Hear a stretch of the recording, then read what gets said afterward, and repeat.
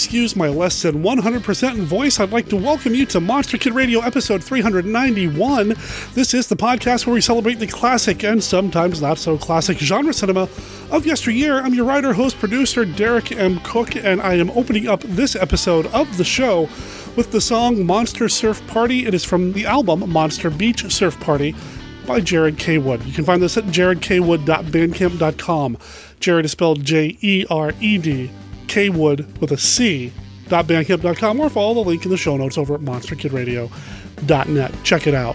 When you're done listening to this jam-packed, giant-sized, epic episode of Monster Kid goodness, there is a lot to do this week. This is going to be the treat of the trick-or-treats, or something. I don't know. It's just going to be a big episode. Here's what we've got this week. Illustrator, author, Monster Kid, Hammer fan, Alistair Hughes is here this week. So first of all, he and I are going to talk about a monster movie. One of my favorite Hammer films, Dracula, AD 1972. And after we get done talking about the movie, then we're going to talk about his upcoming book, Infogothic, an unauthorized graphic guide to Hammer horror. That's coming out on Halloween. So we're going to talk about that. We're going to talk about the movie. Also, we have another author here to talk about another book. David Accord joins me this week, and we're going to talk about his book that came out not too long ago. It's called Graveyard Groove, A Haunted History of Monster Music, from Monster Mash to Horror Punk. It's the time of year when people start planning their playlists for their Halloween parties. You want to put together the best Halloween mixtape possible? This book is going to get you pointed in the right direction, and I had a great time talking with David as well. But that's not all. Last week was Weird Wednesday here in Tigard, Oregon at the Joy Cinema, and I went and introduced the film Where Skeeto, Nazi Hunter, directed by Christopher R. Mim. After the movie, I chatted with Jeff Pullier and Dominique Lamzes about the film. And that's not all. Also in this episode, Rich Chamberlain, the Monster Movie Kid, the Kansas City cinephile and fellow podcaster, tells us about a lot of events, Halloween events, that are happening in Kansas and his neck of the woods. So we've got a lot of that coming up. Also, we have the famous Monsters of Filmland segment submitted by Kenny Blows, where he talks about how Dracula AD 1972 was presented and represented in famous Monsters of Filmland. And that's not all. We also have listener feedback with my wife, Brenda. There is a lot to get to this week, and I know I sound a little more subdued than normal, and like I said, my voice isn't 100%. I took two of our cats to the vet the other day, and my allergies just went kind of nuts. Not from our cats, but from all the other cats and dogs, and who knows what else was there. I mean, it is Oregon. They could have had Bigfoot in the back for all I know, but whatever it was, it really kind of messed with my allergies, and it's still lingering. So I know I sound more subdued than normal, but believe you me, I am super pumped to get all of this to you in this week's episode of Monster Kid Radio. Why don't we start that up right after this?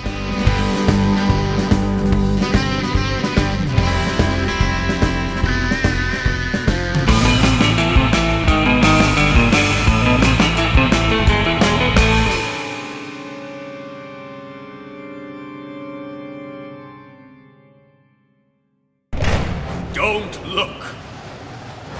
Shield your eyes. For on the day you look upon them, you will surely die. House of the Gorgon. Why don't you let us alone? Get back on your train and leave us alone! Rumors circling around. Mysterious happenings at night. Strange noises emanating from the dark. Leave Karlstadt. Leave now and never come back. Stay away from them. They mean you great harm. Starring Caroline Munro as the Baroness. What was the sinister secret she hid beneath her dark spectacles? Martine Beswick as her sister Uriel, malevolent and evil. You would sacrifice all that we've done merely to quench your innate desire for Oh, violence. what if I did? Veronica Carlson as Anna, the one woman in the village of Karlstadt willing to stand against these angels of death. I can fight you. We can fight you. Christopher Neame as Llewellyn, a man of faith, locked in mortal combat with overwhelming evil. If we leave them alone, maybe they'll leave us alone. Also starring Joshua Kennedy as the mysterious Dr. Pritchard. And introducing Georgina Dugdale, Gooey Films' latest star discovery, the Gorgon's most beautiful victim. See all of this and more when you visit the House of the Gorgon. Cast you out, every unclean spirit, every satanic power, in the name and by the power of our Lord Jesus Christ.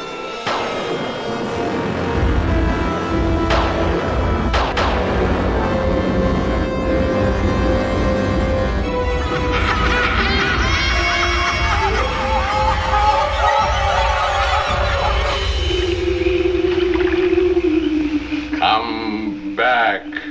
Back through the Fire and Water Network. Come. Back with the Supermates. I said, come back. Back to The House of Frankenstein. the Supermates present 4 blood-curdling films with an all-star cast. Lon Chaney Jr. I know you'll think I'm crazy, but in a half an hour the moon will rise and I'll turn into a wolf. Gary Busey. I'm a little too old to be playing the Hardy Boys meet Reverend Werewolf. Christina Ricci. I'd love to have a tame one, but I wouldn't have the heart to cage him. Corey Haim. I want you to turn this into a silver bullet. Bela Lugosi. You should be careful. A person can get killed that way. Johnny Depp. No, you must believe me. It was a horseman, a dead one, headless. Peter Cushing. Have you heard of the cult of the undead? Bud Abbott and Lou Costello. Do you know what could happen if I meet Dracula in the woods? I'll bite. Oh no, you gotta stand in line. Plus 4 monstrous battles with your favorite comic book heroes. I sense you're trying to resist this evil, Batman. Open your mind so I can help you. Destroy me, Jean. Booster Gold, Vampire Slayer! This September and October, come back to the Fire and Water Network and the home of horror and heroes. I believe you're in the House of Dracula right now. No, wrong address. Come back to the House of Frankenstein. Back. Back. Yes, Master. Get thee some Dracula. Hello, darling. Hello. It began just as you see here. Do you know what you have just done? You have transferred us in time and space, and I hadn't even set the controls. Now I don't know where we are. We could be anywhere in the universe, and at any time. Yes, this is how it began. The adventure that started by accident, taking us out of this time and place to a lost planet. Who's there? Who's there? Come with us into that strange new world. I cannot guarantee your safety, but I can promise you unimagined thrills.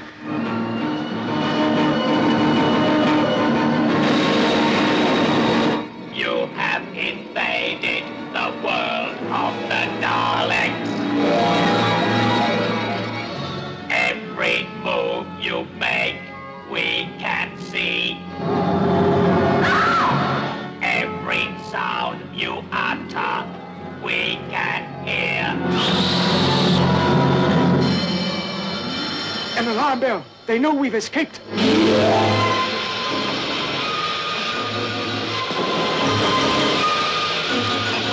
They're cutting through the door.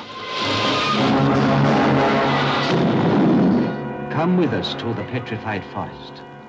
Meet the Thals, the blonde giants who have survived the monstrous rule of the Daleks. We must get to the city. They could have scanners here. Anything. I'm going back. No, you're not. We'll be killed. We'll never defeat the Daleks. Remember, we are watching you. We can destroy you. It's a trap! Go back! Run! These are the people trapped by the Daleks. Doctor Who, the brilliant science professor. The young man who triggered off this strange journey. The professor's frightened granddaughter. And the youngster who inherited her grandfather's adventurous spirit. Doctor Who and the Daleks. Now you can see them in color on the big screen, closer than ever before. So close, you can feel their fire. So thrilling, you must be there. Barbara, look behind you! Stop the countdown! The bomb will destroy the planet!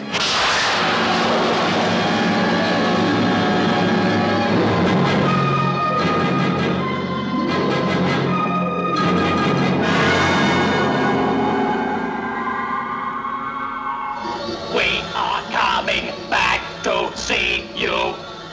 We expect you to be here to meet us.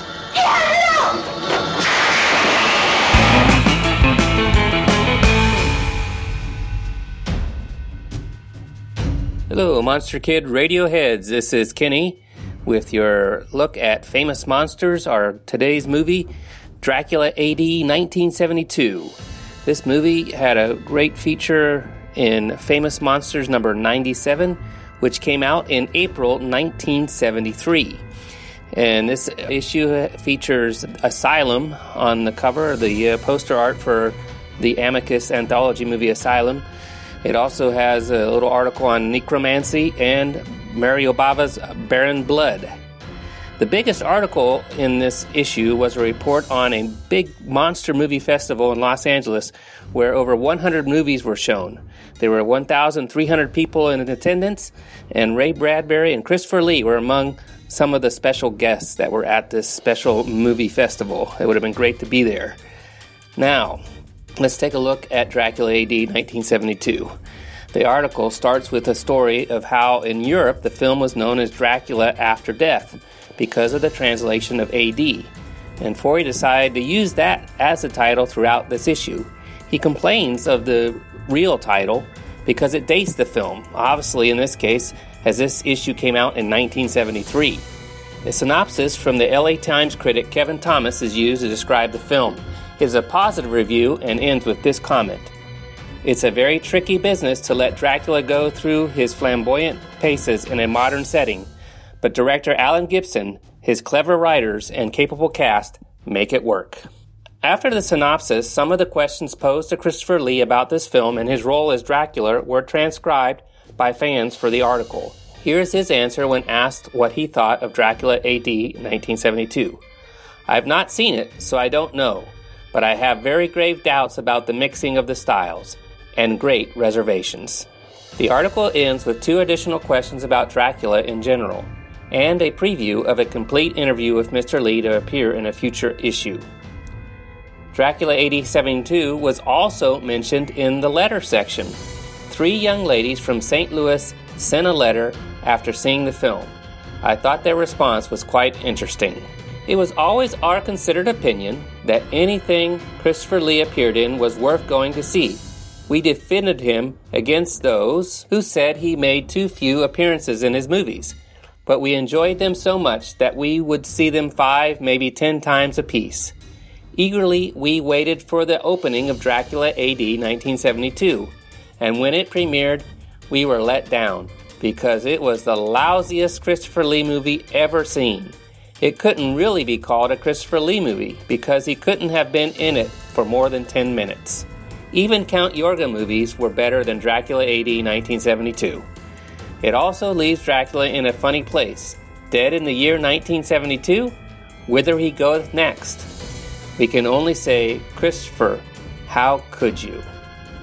And that came from three young ladies in St. Louis, Missouri. We can see that in this Famous Monsters 97, different opinions were shared about this movie. I think even today it divides monster kids. And so let's hear what Derek and his guests have to say. Let's see if they have the same or different opinions about Dracula AD 1972.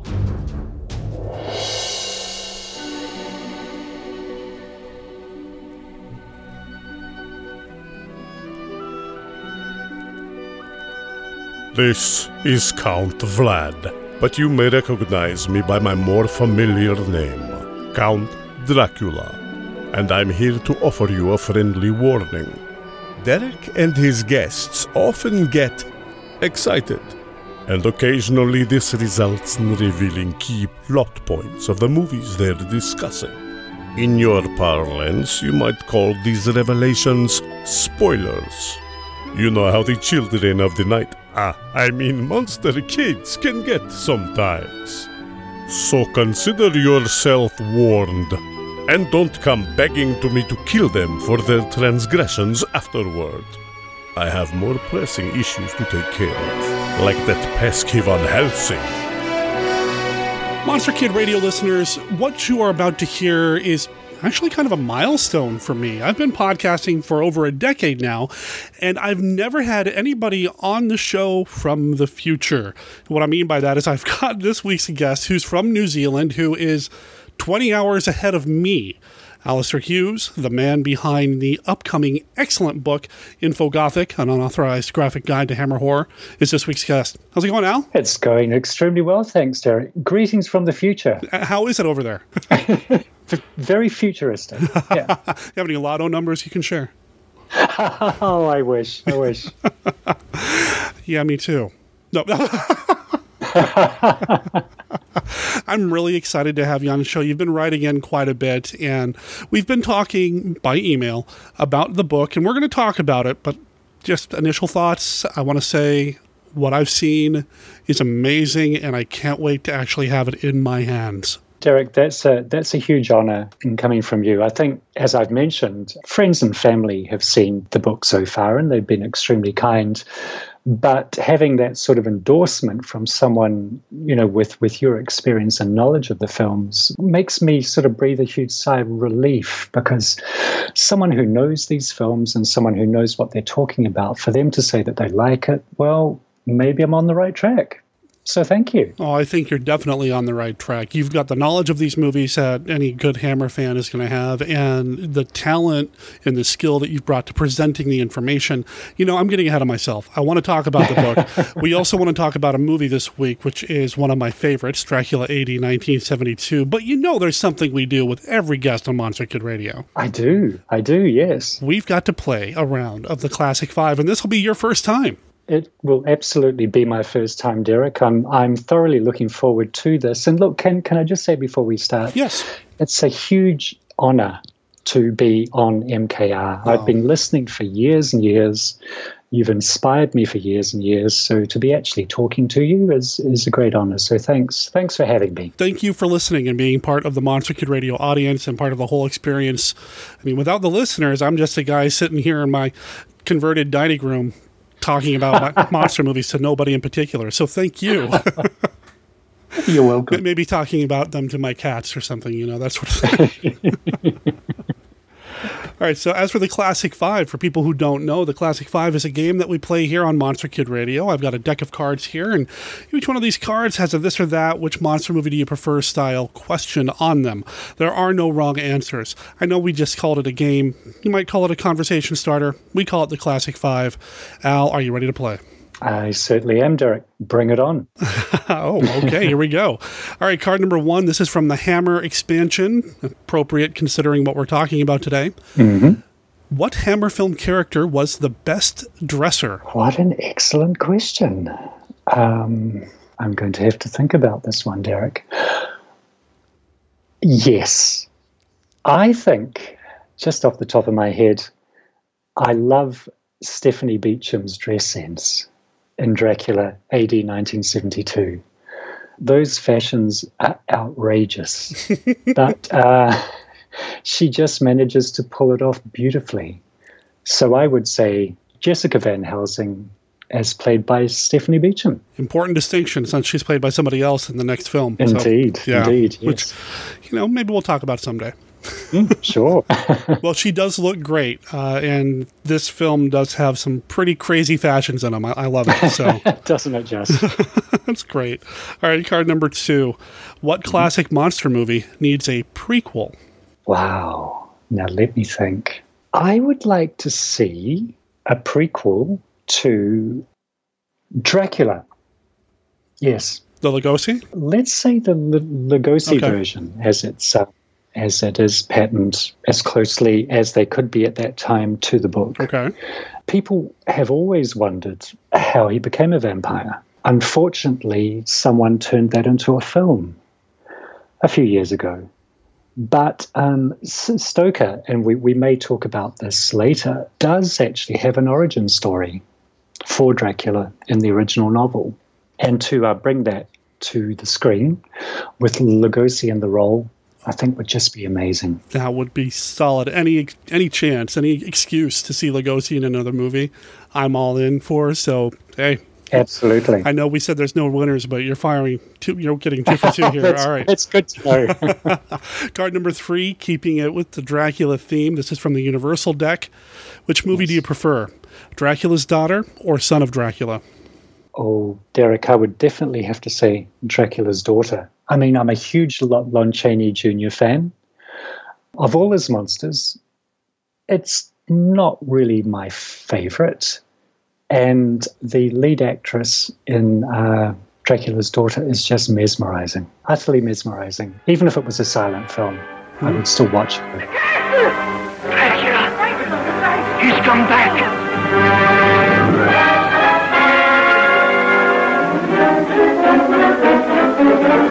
Sandra, look at me. What do you see in my eyes? Death. Do you like jewels, Lily? This is very old and very beautiful. Please don't come any closer.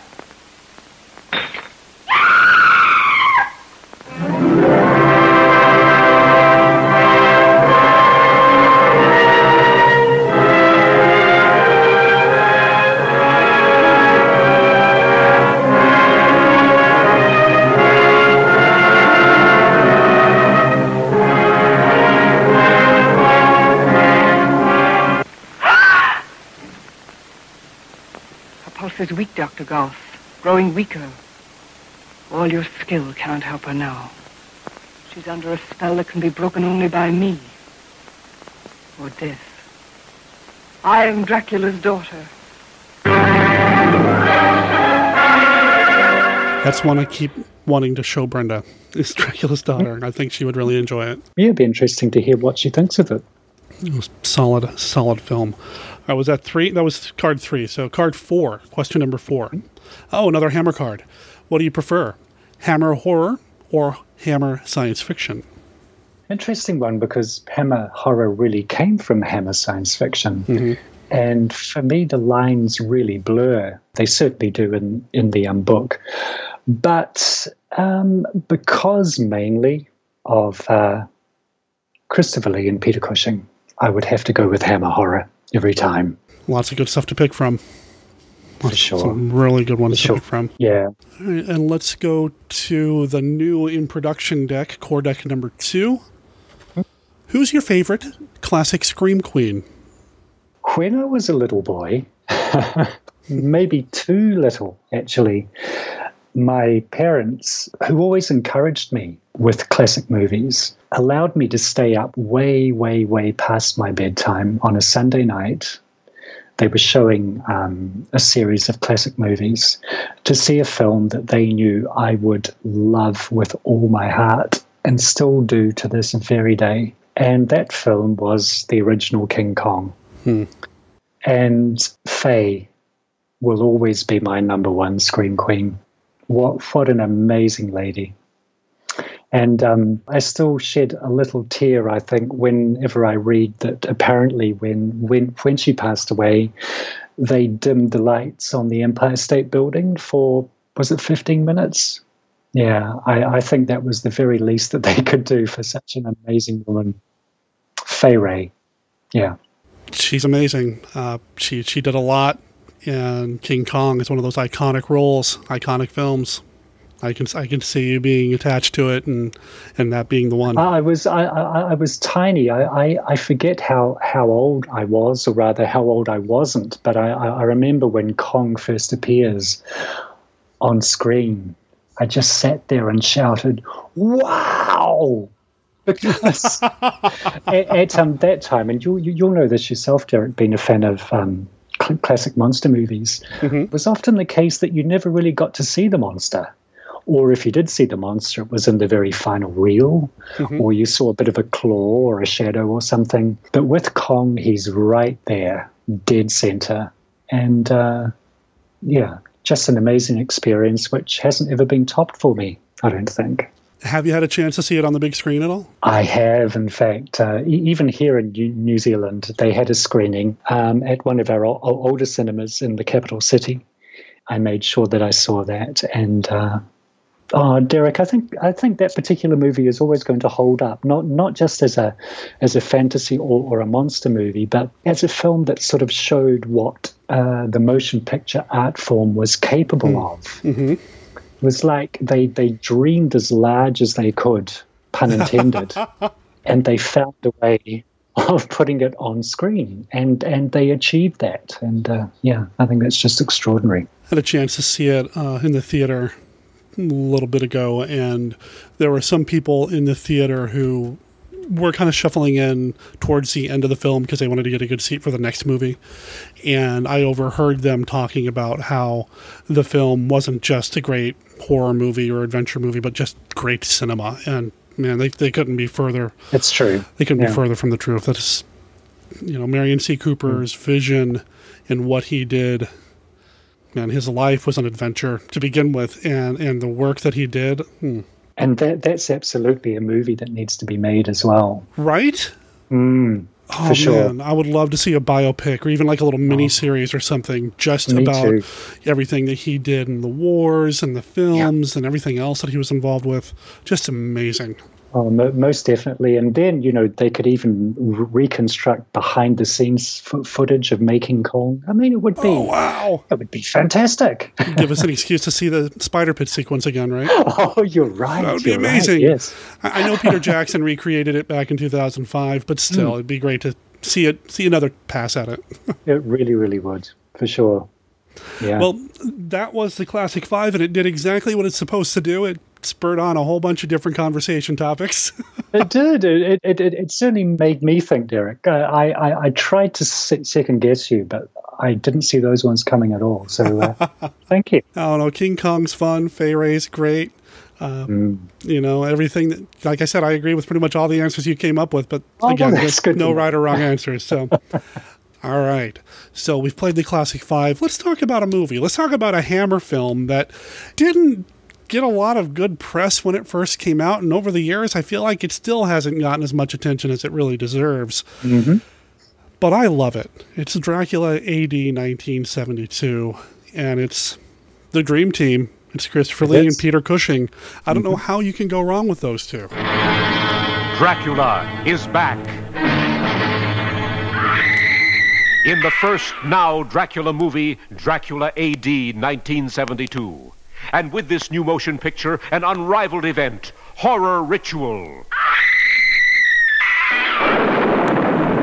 You will participate with the Transylvanian vampire himself, swearing you in as an honorary member of the Count Dracula Society. He comes back from the living dead to extend you his personal invitation. Join me in the Horror Ritual. You heard it with your own ears from his blood-red lips. Get your honorary membership card when you see the new Dracula movie, Dracula AD 1972, and participate in the Horror Ritual. Rated PG, parental guidance suggested. When I watch that film, Derek, it reminds me, and I mean this in the best possible way, of a fan fiction movie. Maybe written by someone who sort of had memories of the original Dracula, or Horror of Dracula, as you guys call it. And thinking, I really want to bring Cushing's Van Helsing and Dracula back together again. And I want to have even more action and even more beautiful women and even more vampirism. And that it strikes me that could have been the starting point for this movie. What's interesting about what you just said is...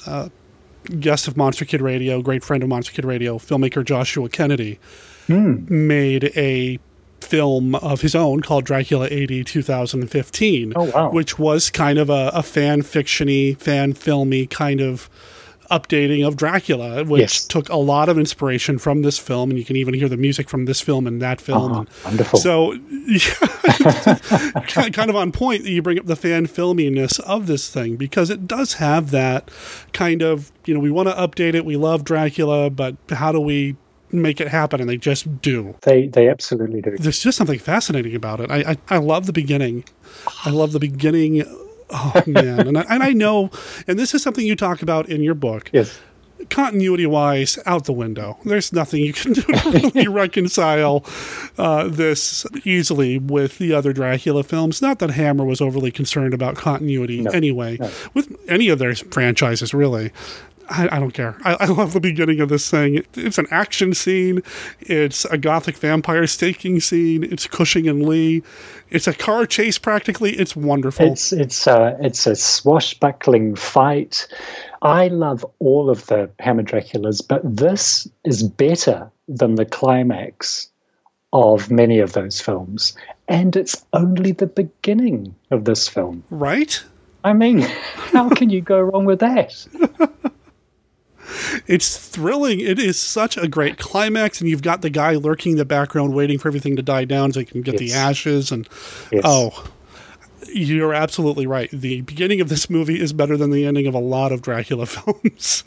It is. And when I was watching it this time, Derek, something struck me. If I was a vampire watching Dracula AD 1972, watching that sequence, I would be thinking, what an evil so-and-so that Van Helsing is, because Cushing is so grimly determined to finish Dracula off. I mean, he's dying, and he knows that he's dying, but he puts every last ounce of effort to pin him down and get that spoke through his heart and tear off the rest of the wheel. So from a vampire's point of view, you'd be thinking, that guy's a monster. Well, don't let him anywhere near me.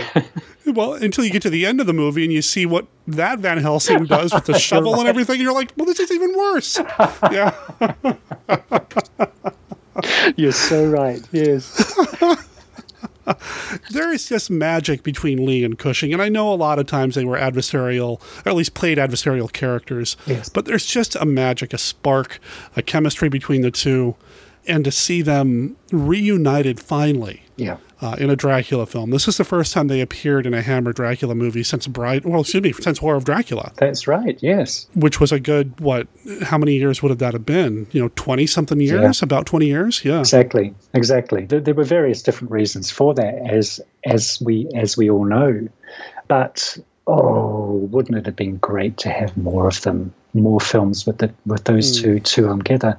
And this is why I'm such an advocate of this movie, Derek, and why I get a little bit exasperated when usually people who are going on received wisdom from 20 or 30 years ago, try to put this movie down, because it's the best gift ever. It really is. Mm-hmm. And I guess this is something you were going to move on to. The contemporary setting, which so many people seem to have an issue with. I mean, the first thing that I want to say is that I think people forget that that's exactly what Bram Stoker did in his novel.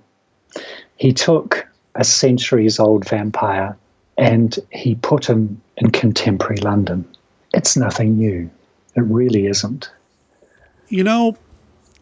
That's something, too, that I think just people who watch a lot of classic horror films might not understand or get. I mean, if they're in it the way you and I are in it, they probably do. But a lot of these classic monster movies from the 30s and 40s, they were contemporary to their time. Exactly. And we watched them and we're like, oh, it's so old and gothic and ancient. It's like, no, they were just making a movie that was contemporary to their time. They had telephones and cars. Yeah. I mean, they're not these ancient stories. These are set in what was modern time for them. And that's a really good point. Bram Stoker did it too with his novel. He did. And I just wonder if there was anyone in Victorian times thinking, how ridiculous. How ridiculous that he's taking this supernatural being that's hundreds of years old and bringing it into modern London. Who's going to believe that? Good point. Good point. And I think also, Derek, there might be something about that particular setting. From what I remember, from what I understand, the 70s might have been a fairly grim time for a lot of people, growing up in Britain. I seem to recall, at least, it was a rather hard time. And I guess people going to the movies for a bit of escapism didn't necessarily want to see the era that they were living in depicted on the screen, or misrepresented, as lots of people say. I just wonder if maybe there was still a contingency of people who wanted the fantasy aspect of being transported back to Victorian times. But now when we watch that film, the 1970s is a distant era and a fascinating one. And it's my impression anyway that this film has been getting a re-evaluation over the last few years, mostly from people who have seen it for the first time, or who have chosen to go against the received wisdom and form their own opinions about it. And the 1970s just seems like an utterly fascinating era, which it was. So the era that Taste forgot seems to have moved from the 70s to the 80s. And now people seem to be a lot more interested in what was going on in AD 1972. I do find it fascinating to look at any of these movies. And I think I've said this on the show ad nauseum. These movies are not just stories and monster movies. I mean, it's a way to kind of look at what was going on in society and the norms and the mores and everything happening. And this is a literal time capsule. It's even dated for you, so you know exactly when you are. Good point. It's got a label so on it. You're in the 70s. And I've heard some critiques and read some reviews that, maybe the younger characters speak more like they're in the 60s and the 70s. But I don't know. I wasn't there in the UK in the 70s. I don't know. But the attitudes and the storytelling techniques and the way the music is used and the editing and the camera angles, it's all 70s. It's all true 70s there. And yes, it's escapism. It's sociological exploration. It's got it. It's got it all. This is one of my favorite Hammer Dracula films. One of my favorite Dracula films, period. Can I ask you, Derek, how did you feel about the movie when you first saw it? Have you always loved it? So when I first saw it, I loved the beginning. Yeah. And I can remember when I first saw it, it was in the mid-90s. And I was working at a video rental store. And for whatever reason, we were doing some sort of event, and we invited a radio DJ to come to, do an ongoing, DJ presentation thing from the video store. Yes. And he and I just got to talking between sets for him, and he found out that I loved the Universal Monster movies. He asked me if I liked Hammer, and I was like, well, I don't know anything about Hammer other than I guess it's that Peter Cushing guy who's in Star Wars, right? I didn't know. So he went home on an extended lunch break and came back with a couple of videotapes. And on these videotapes were the complete Hammer Frankenstein series and the complete Hammer Dracula series.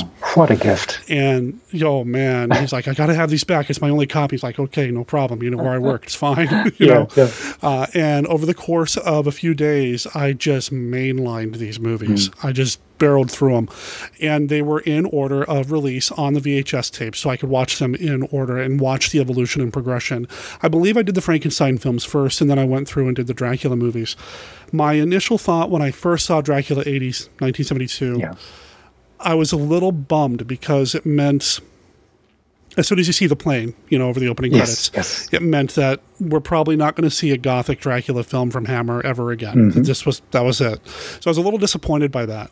But as the movie's continuing, especially once you get to the summoning sequence in the church, I didn't care. I was all in, and I thought it was great, and I loved the different ways that vampires were being dispatched. The running water thing. I knew the running water thing. Hammer had done the running water thing before, but never in a modern setting, and I thought that was cool. So, I was in love with it by the time it was done. I was all in. That's brilliant. That's great. I had a sort of very mixed sort of history with it. The first time I saw it, I was 16 years old. And it was part of, New Zealand's long-running series of late-night horror movies. Okay. And the following day at school, I drew a picture, a really bad one, of Dracula writhing in the pit, at the very end of the movie with the stakes coming through his cloak and blood going everywhere. And I drew this for a guy who was more an acquaintance than a friend. He was actually a rugby player. We had absolutely nothing in common apart from the fact that he really loved this film. So I drew him this picture. And years later, when I was at university, we kind of ran into each other. And I found out that he still had that picture pinned on his wall. That's amazing. Wasn't that lovely? I was deeply ashamed of the picture, but it was just nice that it obviously made a huge impression on this guy as well as me. But fast forward a few decades, Derek, and when I was a sort of awkward young adult, I put the movie on when I had a group of friends round. And, it was a mixed group of friends. They didn't really know what they were in for. And I said, look, I've got fantastic memories of this. Guys, you'll love it. And I put the film on. And, look, it was my immaturity and awkwardness. I understand this now. But the Stoneground sequence, which I now love with all my heart, but it seemed to last something like 3 hours. And my toes were curling with embarrassment. Oh, no. People were getting up and leaving, and I was sitting there thinking, oh, why didn't I pick another film? Now, everyone stayed to the end of the film, and they really got into it. But the Stoneground experience partially traumatized me. And fast forward again, and it was when I started getting into podcasts like yours, and I heard a lot of people raving about this film, and I thought, I need to reevaluate it again. I need to get back on board. And of course, loved it with all my heart, especially the Stoneground sequence. So it just shows you how your own tastes and I guess your own maturity as well changes through the course of your life. I think there's a lot to be said there. There are movies that when I watch, I often say that I learn something new about myself every time I watch this particular film or that particular film. And I think these movies that do become part of us as we grow, as we mature, we start learning new things about the movies, or different parts appeal to you differently. And yes, I can see that, especially with the Stoneground sequence, the music sequence at the beginning with the party. I think I might have been a little bored by it the first time I saw it. I mean, it was like, it wasn't the kind of music that I was into, and it wasn't what I was expecting. And where's Peter Cushing, But, but as I've watched the movie over the years, that's part of it. I mean, I got to have that soundtrack. I've got to have that song. It has nothing to do with the movie at all, but I got to have it. And it's kind of indicative of what this group of friends is all about. And it's character building and it's atmosphere building. It's part of the story too. It's part of the 70s. Actually, Derek, you're absolutely right. I hadn't considered that. It does actually give you an insight into the different characters in the group a lot more than I had really realized at the time. And of course, that sequence with Johnny Alucard as he's leaving the party with the little statuette, that says everything you need to know about that particular character. Yeah, it does. Well, even when we see him quote-unquote dancing with Caroline Munro, he's got this kind of aloof, I'm way too cool for all of this vibe, and everybody else is getting into it, but he's just kind of above it all. And again, that's his character, and you see the groundwork for what he is and happening there. And yeah, he's so cool that he's looking bored dancing with Caroline Munro in that outfit. That's not how I would be reacting if I got a chance to dance with her. I'm just saying. and of course, Joe, the guy in the monk's habit. I mean, he's wonderful in that sequence. He really is. So he makes me laugh every time he's on screen. He really does. Well, and I don't know about you or any of the other listeners, but there was always somebody in my group of friends over the years, no matter what group it was, there was always that one guy that was always the joker, always trying to make fun, always trying to make light. And we all loved him for it. Yes. And maybe sometimes it was me. I don't know, but there was always that one guy. So it's an instantly relatable group of friends as well. I'm on board with you with that, Derek. I had a horrible feeling that it might have been me and my group of friends as well, where people smile and tolerate you. But just watching the group, I mean, a lot of people like to level criticism. Those people who do level criticism at the film, they often do it that group that they don't really talk like hippies and that they're too old to be hippies. But my impression is that maybe they were never really meant to be hippies. They sort of strike me as probably bored rich kids, or bored kids who come from reasonably well-off families, who were sort of extending their experience. They're getting into the hippie movement a little bit, which was just starting to build up then. So I think calling them hippies sort of oversimplifies the situation. I could see that, and it certainly wouldn't be the first time Hammer had a group of characters who were just trying to expand their, to grow their experiences in a Dracula film even.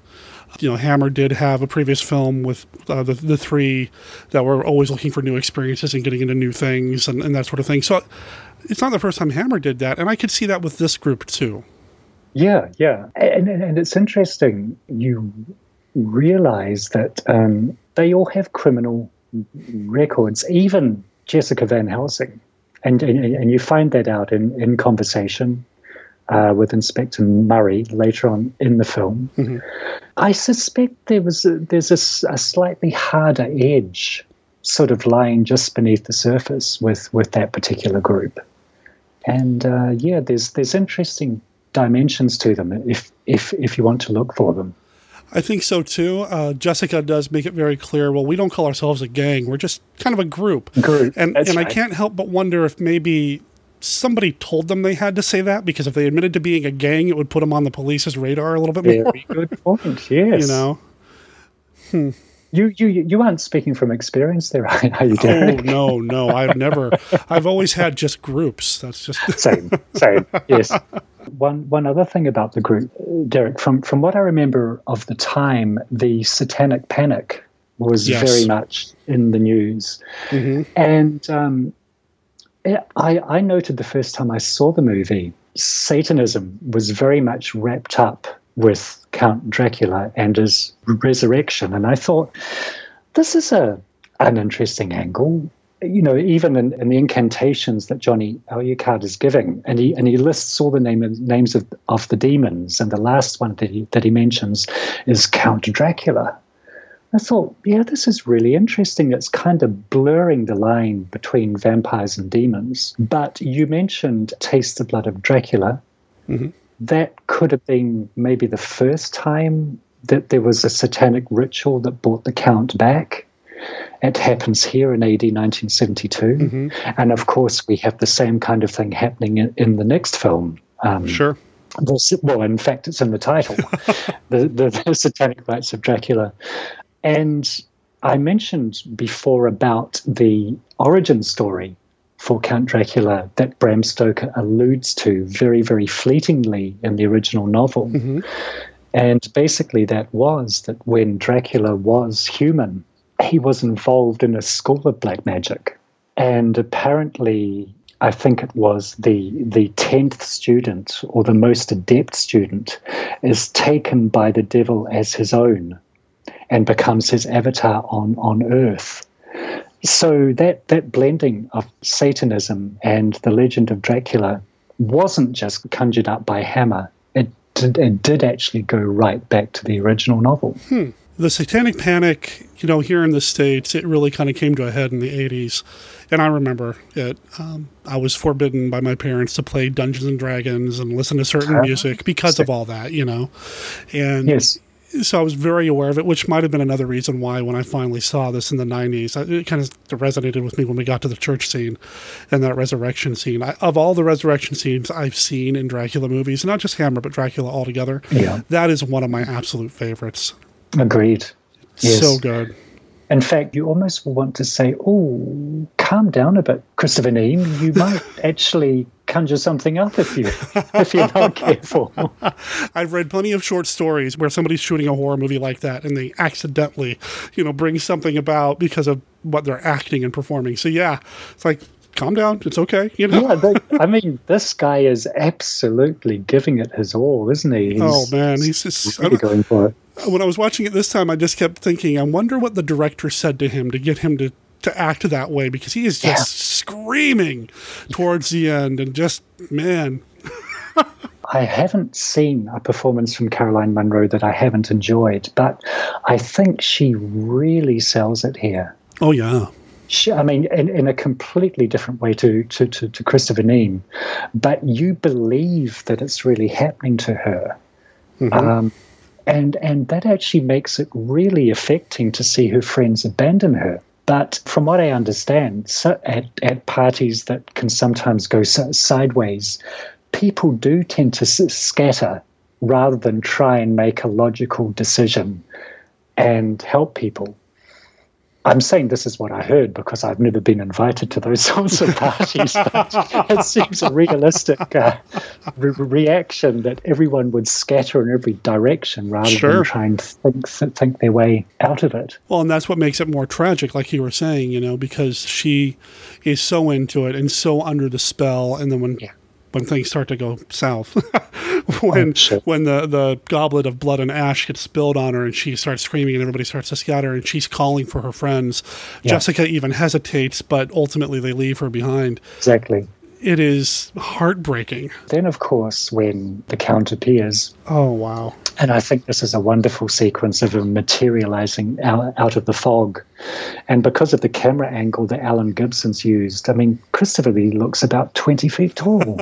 He looks enormous. He was always an imposing guy in everything I've always seen him in, but in this in particular, and I don't know if it's the camera angles, the lighting, some sort of other not quite Hollywood magic, there's something here that makes him feel like a powerhouse.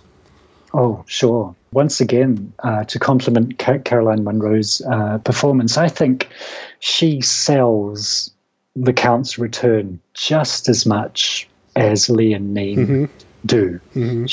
She's utterly believable in that kind of situation. And Caroline Munro, who's obviously a very statuesque lady, has said herself that she is tall, but Christopher Lee towered over her, and she found it very easy to perform in that scene. I think she said that she barely needed to act at all. Which would kind of make sense given where she was in her career, too, because this was pretty early in her career. Her first Hammer film. It was. Her first of only 2 Hammer films, which I think a lot of people don't really realize that she only did 2 films for Hammer. Yeah. This one and Captain Kronos. If this was 1951 down, please, you could drop the sting in there. It was playing in my head. Yes, you're absolutely right. She's only done 2 films for Hammer, but my goodness, they're memorable films. They really are, and memorable performances as well. In lots of ways, it's sad to see her go so soon in the running of this particular film. But at least she does give that really memorable performance.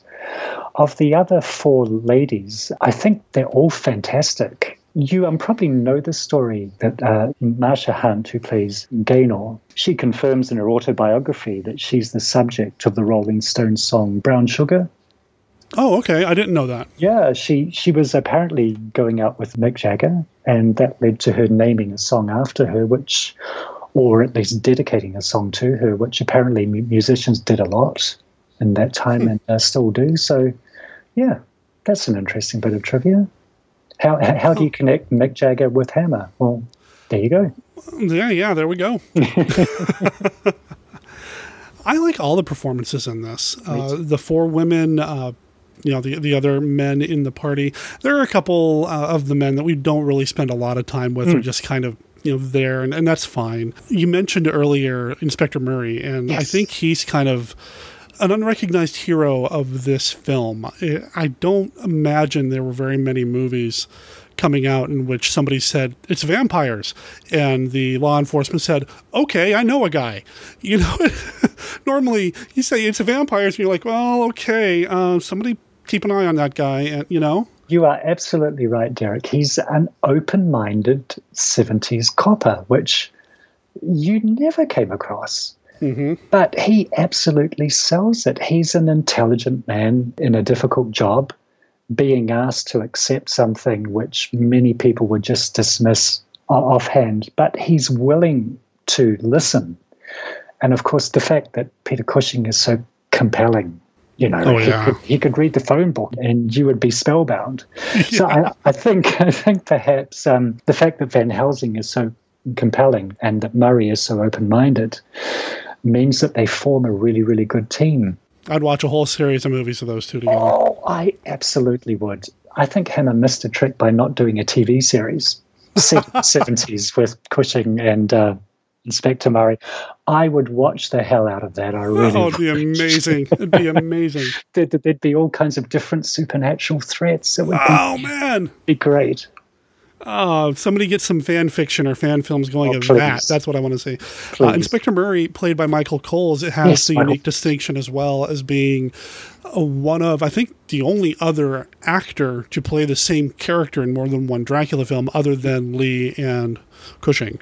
You are absolutely right. I mean, we've had two Cloves, but they were played by different actors. And Jessica Van Helsing is recast in the next film, but Michael Coles is the same guy, and he comes back and still fighting the good fight. I was sort of wondering, Derek, if one of the questions you were going to ask me was who would I want to see appear in a Hammer movie who never did.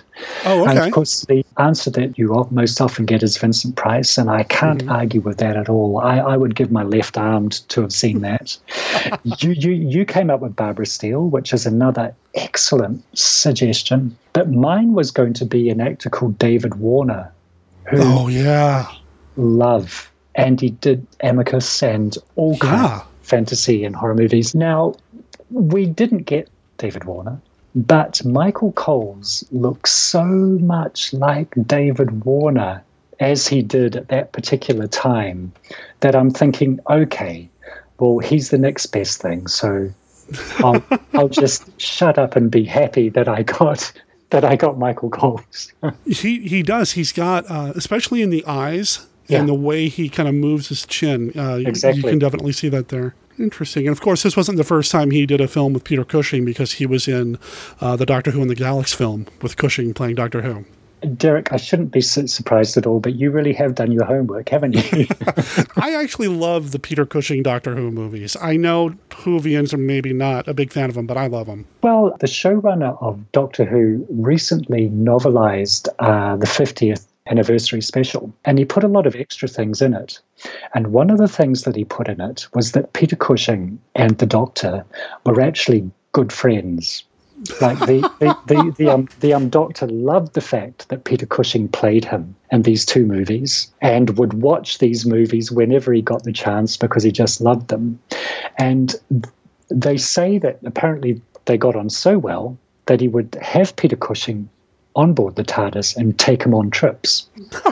And they say that they realized this was happening when Peter Cushing started turning up in movies that were made after he died because of time travel. So I thought that was a really ingenious way of merging those and Rogue One together into one lovely narrative. I love that so much. That's amazing. Me too. Wow. That's great. Oh, that's great. It really is.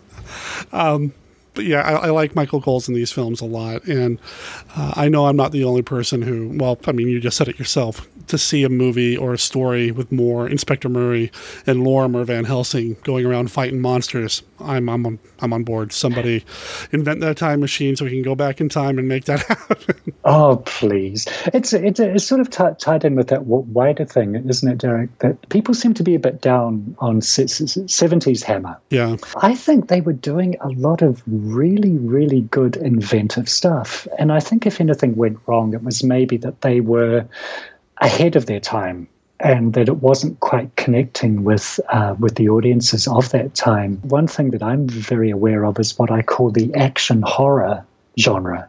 Okay. And Hammer were doing that decades ago.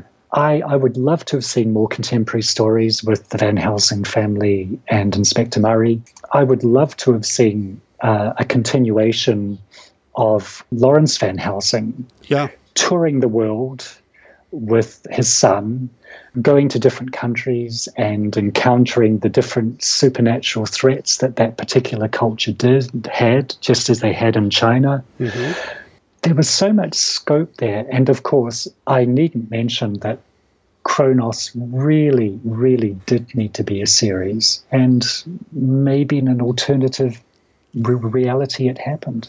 But, God, I would love to have seen that. Oh, it would have been great. It would have been great.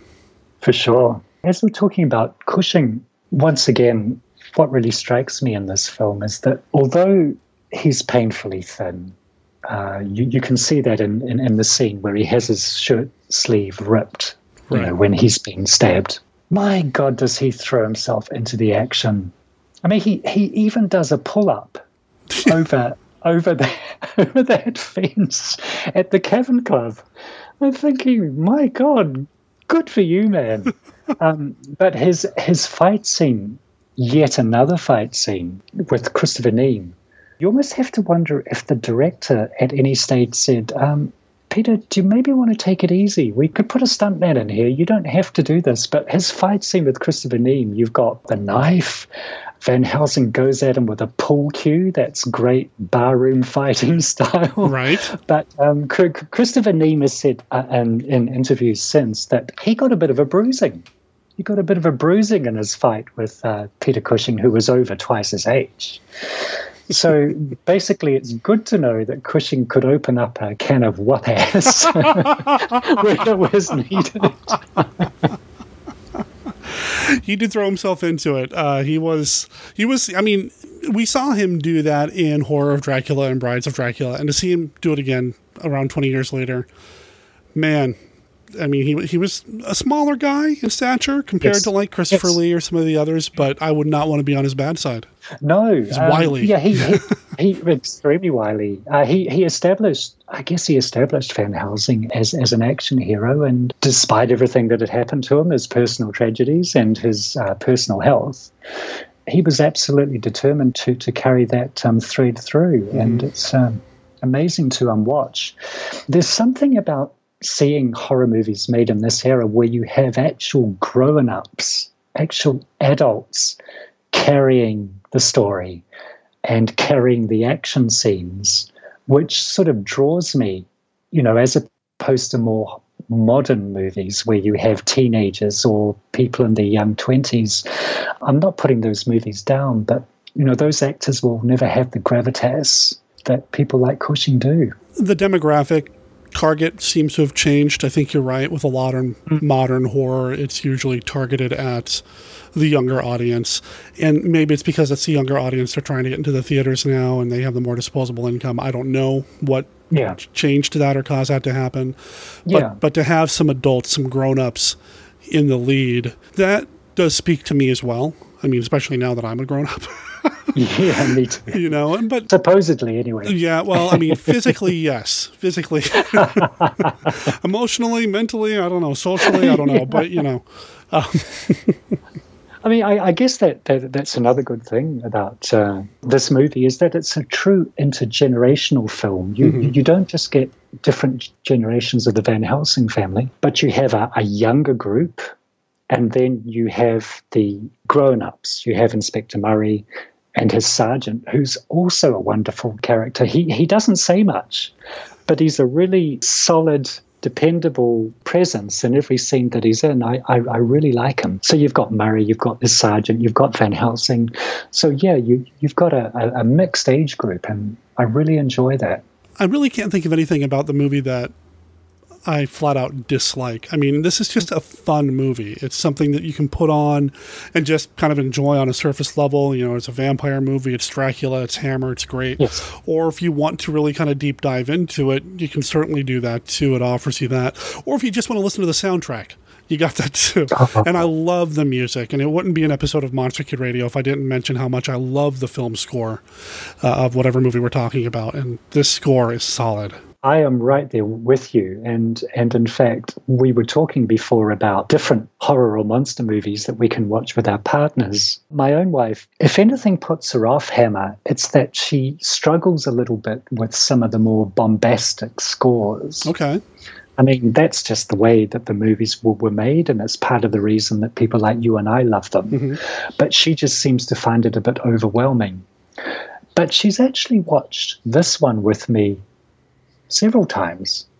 And I think part of the reason could be that it just has a completely different score. It's a completely different style. It's really good.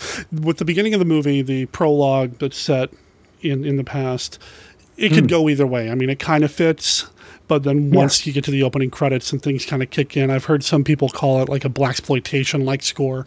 I don't know if I'd go that far, but it definitely has a little bit of funk to it, and I love it. Just love the kind of bongo beat that you have just as you lead into the main score as the title of the movie comes up. I just love it with all my heart. Yeah. And I'm just hoping that being so overwhelmingly positive about this film isn't going to make for dull listening. I've mentioned that I've struggled with it when I've been younger, but now I would not be able to say a bad thing about it.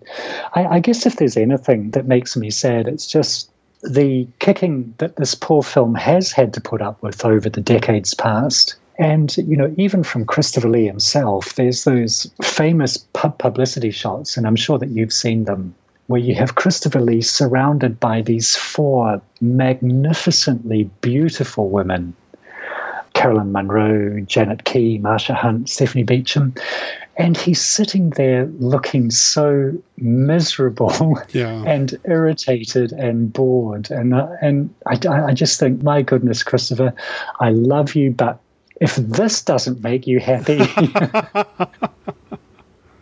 Yeah.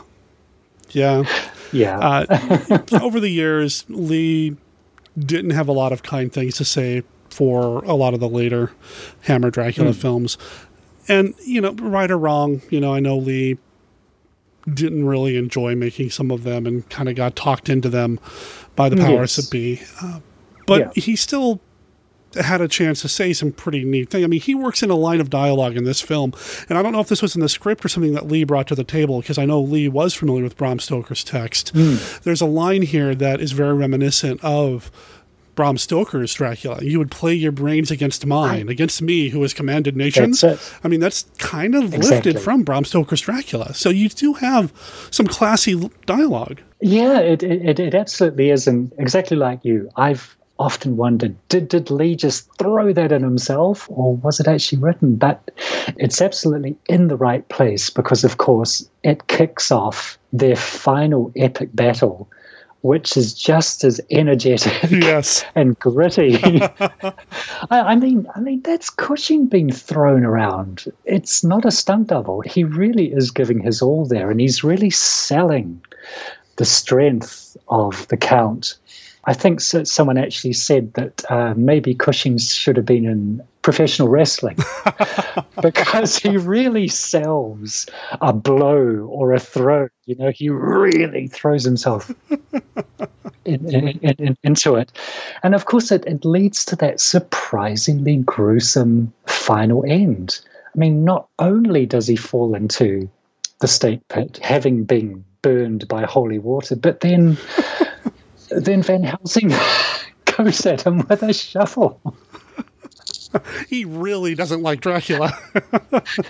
He really doesn't. I mean, okay, Van Helsing might have gotten tossed around a bit, but I think he conclusively wins this round. Definitely. You know, as much as I love Satanic Rites of Dracula, and I do think this movie's a bit stronger because of the opening, and especially because of the climax. Yes, it is. It is. And I've heard similar things said about the climax of Legend of the Seven Golden Vampires, that the final fight should have been an awful lot more. But this film, by comparison, is just an embarrassment of riches. It really is. There's one final thing that I have to say, and I hope that you'll forgive me, but it's something. Through the course of the film, Stephanie Beacham's incredible cantilevered cleavage has become more and more difficult to ignore.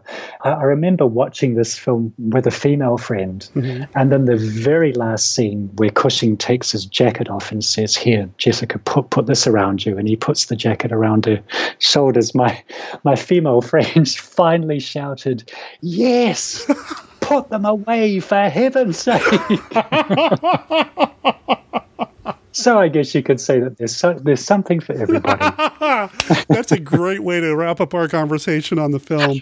I love the movie, and I know it's been released on Blu-ray in Germany before, but it is coming out here in the States from, let's see who's putting it out, Warner Brothers? Yeah, Warner Archives is putting it out on Blu-ray. It'll be coming out on October 16th, which may be right around when this episode comes out. I want to make sure it's out around that time.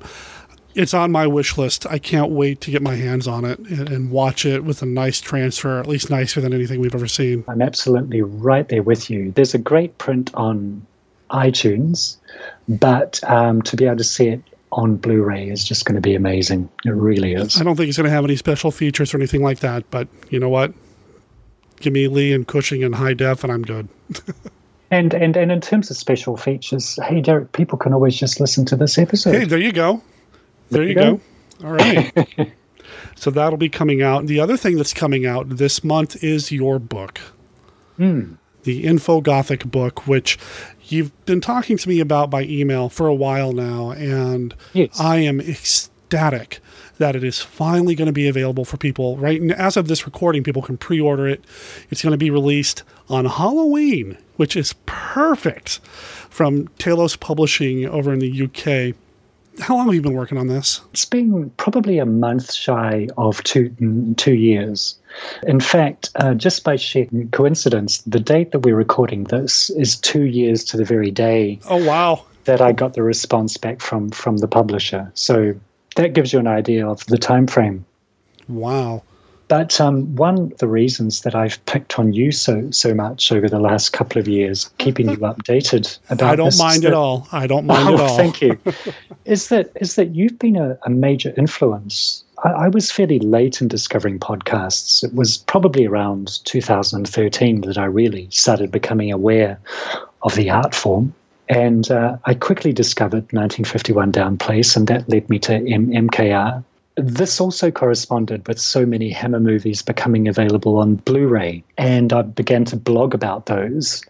And so those things all sort of combined to really sort of fire up my enthusiasm about Hammer films. Actually, I don't know if I told you this or not. I was listening to an episode of 1951 Down Place. I was actually out for a run, and it was the Gorgon episode that you... Oh, okay. And that actually ends with you and Scott and Casey talking about the Hammer Avengers. I think someone had sent in some fan art of, what was it, Van Helsing, Kronos, Quatermass, and Father Sandor. I think it was Father Sandor, yeah. That's right. Anyway, you guys started talking about this, and you layered in the A-Team theme, because I think Scott or Casey had mentioned that it reminded him of the A-Team.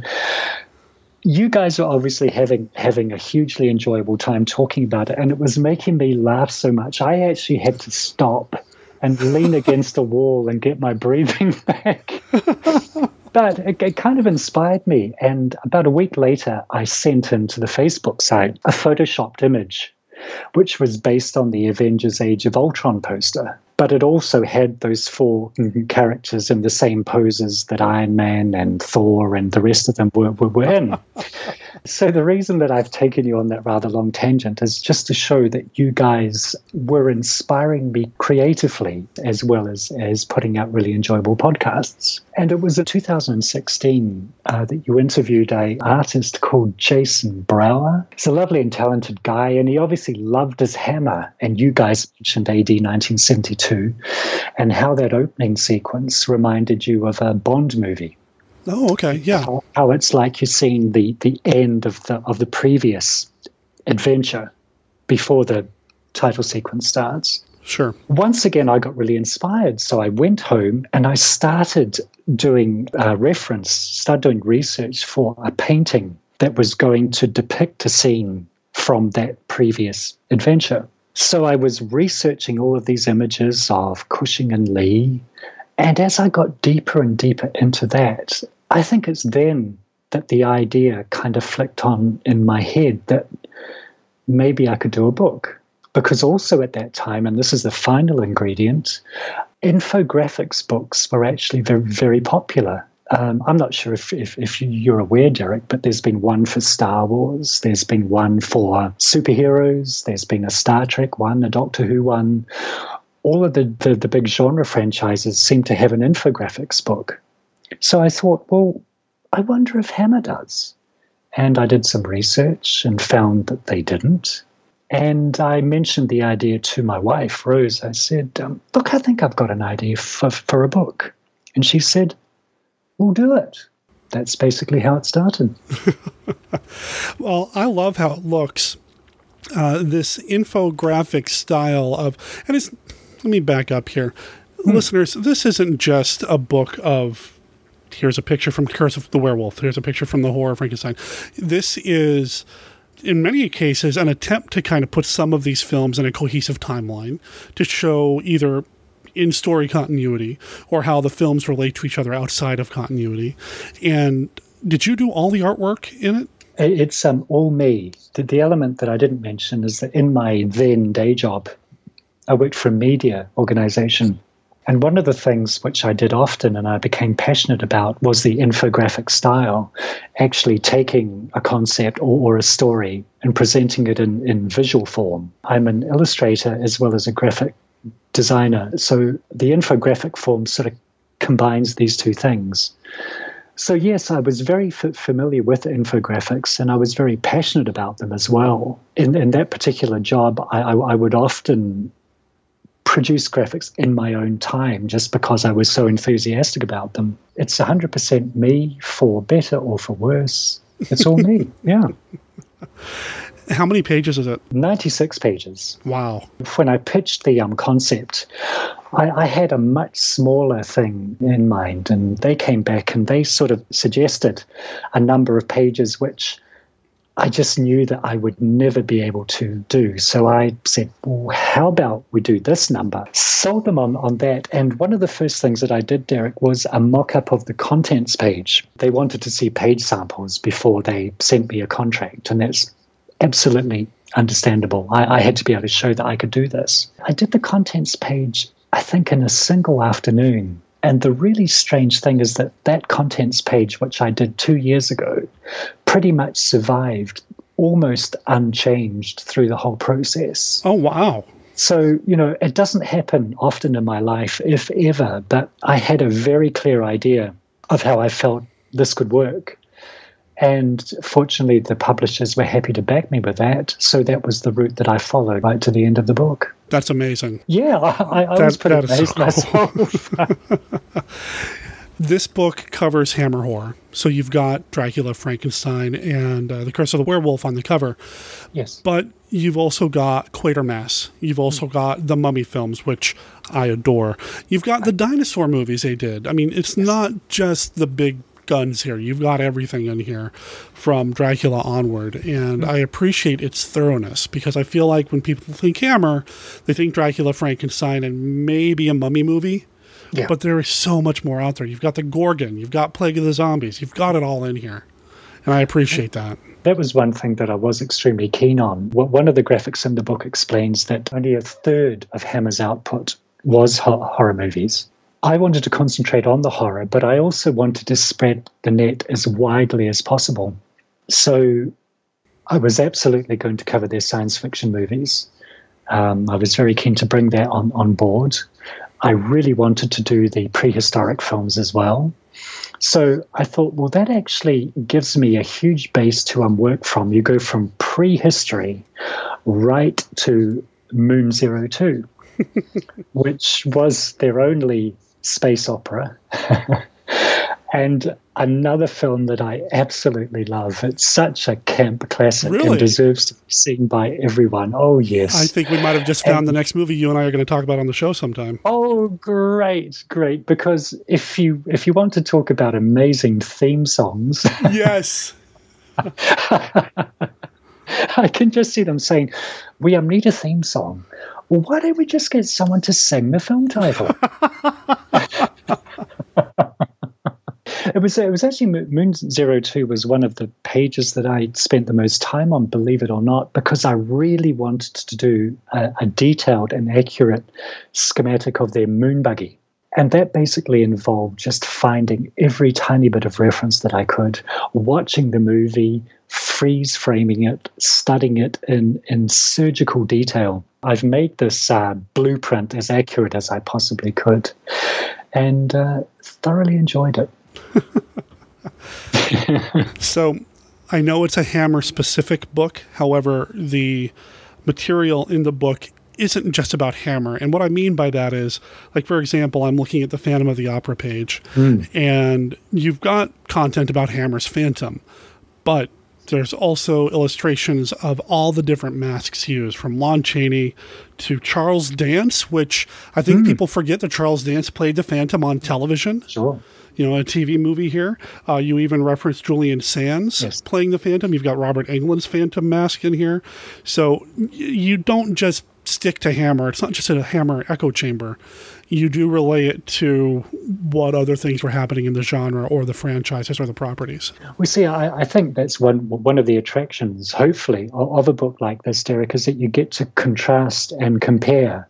We were saying before we started recording that I've never really understood why people just restrict their fandom to the output of one particular studio or one particular creature or one particular director. There's a massive world of horror and science fiction and fantasy out there. And it just seemed a very natural thing to me to then take the Hammer examples and, as I say, compare and contrast them with what people have done before and what they've done since.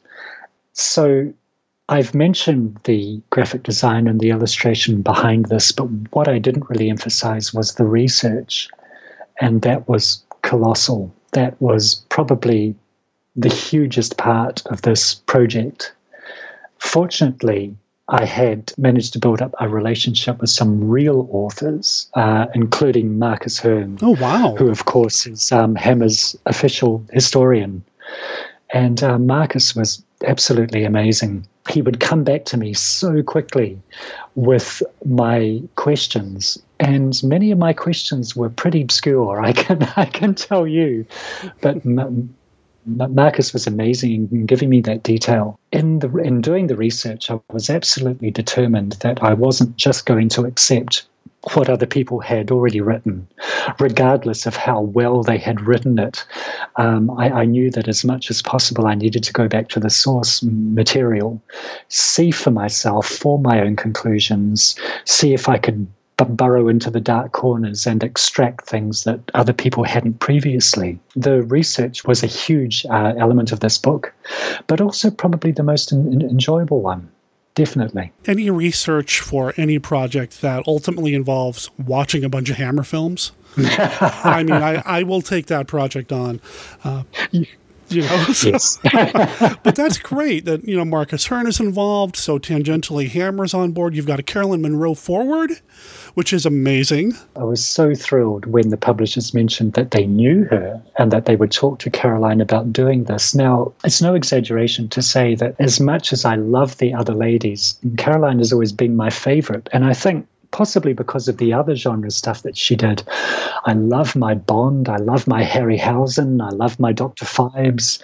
She's done it all. So when they mentioned that they knew Caroline and they talked to her about doing the introduction, my little fan heart burst. It was way more than I could ever have dreamed. Well, obviously she's an extremely busy lady, but when the introduction came through, it just exceeded my expectations. She even gives an anecdote about Dracula AD 1972, which I haven't heard anywhere else. So that was a real bonus. That's fantastic. Wonderful. Yeah. Yeah. I know it'll probably change a little bit between now and the time somebody goes online just because of how the rates change. But as of right now, it runs about $26 US dollars. It's £19.99. And $26 for nearly 100 full color pages about Hammer? That's a bargain. One of the reasons that I believe we've been able to keep costs down is that, and I'll just say this off the top of my head, if someone is looking for photographs from movies, and I have to say this, you'll be able to find in hundreds of other volumes, this isn't your book. By its very nature, it's an infographic book and it's full of original artwork. By not having to use photographs, which was never part of the original concept, we've been able to keep costs down. And I'm really happy about that because obviously I'd like as many people to be able to see this book as possible. Well, I'm going to make sure there's a link in the show notes, of course, for people to follow to see where they can pre-order the book. I'm going to do everything I can to make sure this episode comes out before Halloween so they can get those pre-orders in since the book comes out on Halloween. Obviously, because it's shipping from the UK. It's a UK publisher, so it'll be shipping from the UK. Yeah. Anybody here in the States ordering it, you're not going to get it until after Halloween. But let's put the orders in anyway because, I mean, you're going to want this book. I can think of like 5 or 6 people that I want to buy this for as Christmas gifts.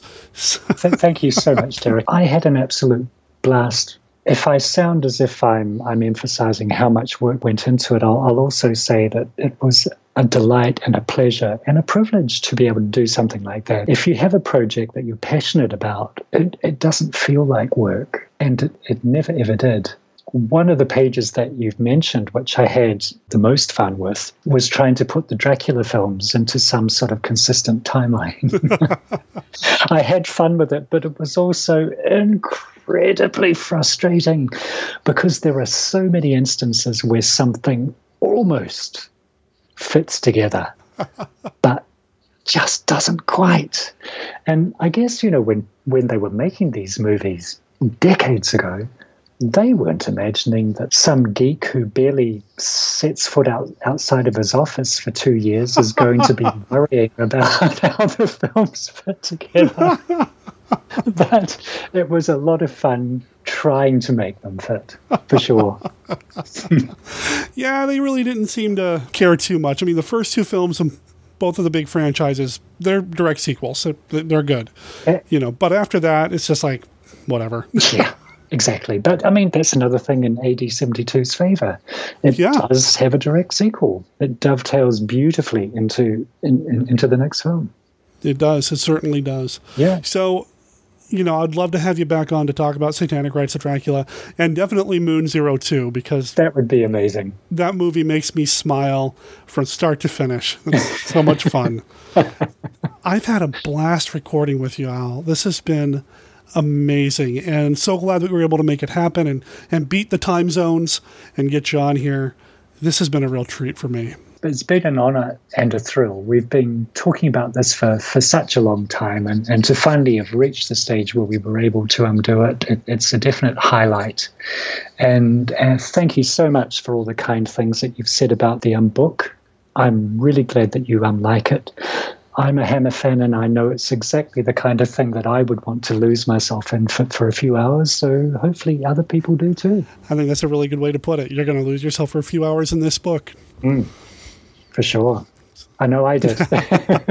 Hopefully we didn't lose anybody in this episode, though, because I've had a fun time talking about the movie as well. Again, thanks for doing this, and we'll have you on the show down the line. Thanks, Derek. You just give the call, and I'll come running anytime. I'll send up the hammer signal, and then... Oh, there's a good idea.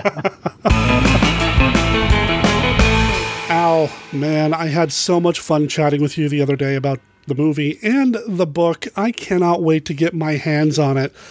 Oh boy. Okay, so first of all, if you're interested in seeing the kind of artwork that Al can do, check out his website, Shoreline Creative. It's shorelinecreative.co.nz. I'll make sure there's a link in the show notes. Or just go straight to Talos Publishing's website and buy the book, or at least pre-order the book. That's talos.co.uk, and it's telos.co.uk. Again, link in the show notes. That'll take you directly to where you can pre-order the book. I've already pre-ordered mine, but I'll talk about that later in this episode. Alistair was awesome to chat with, and I can't wait to have him on the show down the line. Probably to talk about the Satanic Rites of Dracula, because, man, I love that movie. Thanks again, Al. They're dead.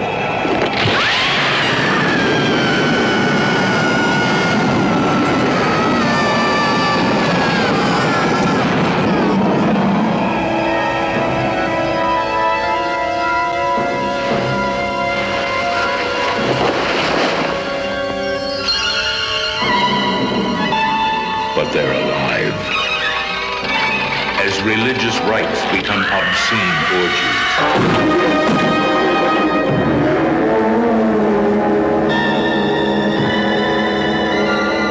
Christopher Lee and Peter Cushing together in Count Dracula and his vampire bride. The king of the undead marries the queen of the zombies.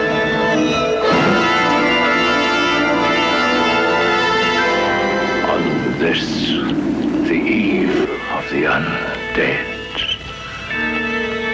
I call upon you to witness my supreme triumph. Van Helsing, the body of your granddaughter will never be corrupted. And the devil himself is exorcised. My revenge has spread over centuries and has just begun! Christopher Lee, Peter Cushing, the ultimate power is revealed as the two masters of menace grapple for the souls of the living and the dead.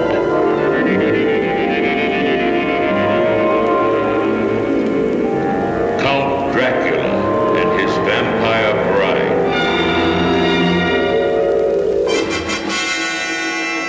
Hi, this is Jeff Owens from the Classic Horrors Club. And I'm Richard Chamberlain from kccinephile.com and monstermoviekid.wordpress.com. We'd like to invite you to attend the next monthly meeting of the Classic Horrors Club on the Phantom Podcast Network. We think you'll enjoy our show, but don't take our word for it. Let's ask some of our listeners what they think. Excuse me, sir. What did you say after listening to the Classic Horrors Club podcast? I'll never smile again. Wow, that's a little mean. How about you, sir? Would you recommend the Classic Horrors Club podcast? It would be very dangerous, not only for you, but for others. Well, we do talk about classic horror, from Silent Scream to Halloween and everything scary in between, but I don't think I'd call it dangerous. I think that's enough from our listeners. I've always said we have the, best fans.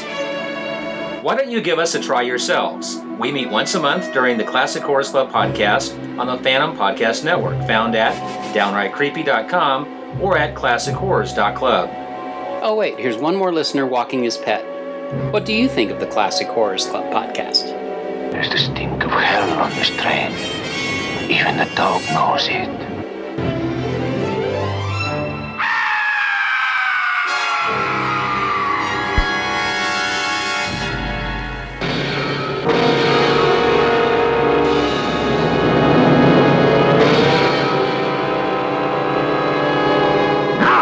Blast off for the first Moon Western. The year is 2028 AD, and it's really like nothing on Earth. Here are the billion-dollar asteroids of the future. The bizarre machines. The fantastic weapons.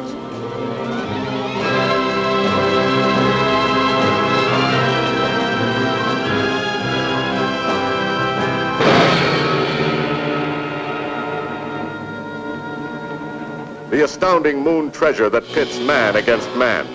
The moon maidens that are part of the prize. United Nations Space Charter, Section 99B. No sex is permitted in space. Moon 02.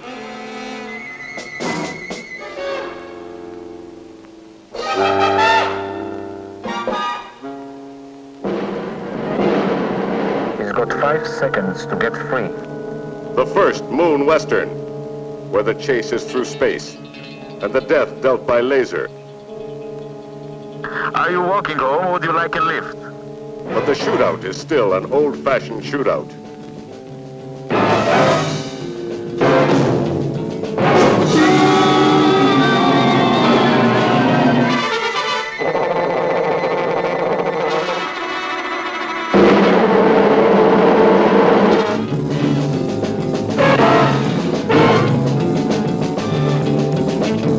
Mr. Kemp, please!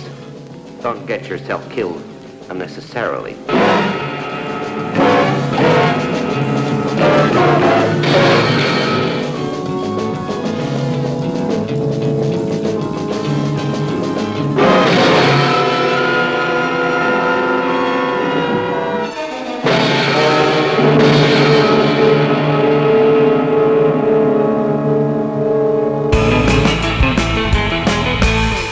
normally when I take the recorder to Weird Wednesday at the Joy Cinema, I record the introduction that I do before the film. This time, however, I'm going to skip that. Now, that will appear in a future YouTube video. However, right now, I just want to play the trailer from Where's Skeeto and then go into the conversation that I had with a couple of people afterwards. Oh, and I'm not going to play the Count's introduction, but I think it's safe to say there are going to be a few spoilers happening here. Not just with Where's Skeeto, but the Mimiverse overall. Not too bad, but you've been warned.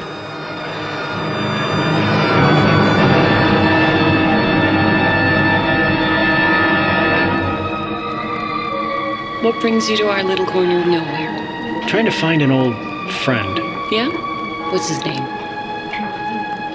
Shram. What did this Shram do to you? Real Wrath of God type stuff. Tell me where Shram is, or I swear to you, you will regret it. The only person who will be regretting his actions is you.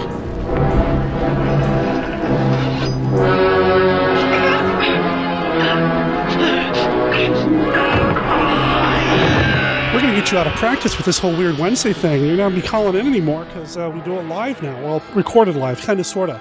Jeff Polier, how you doing, man? I'm doing great. That was a lot of fun. Was this the first time you've seen Where's Skeeto Nazi Hunter? Yes, it was.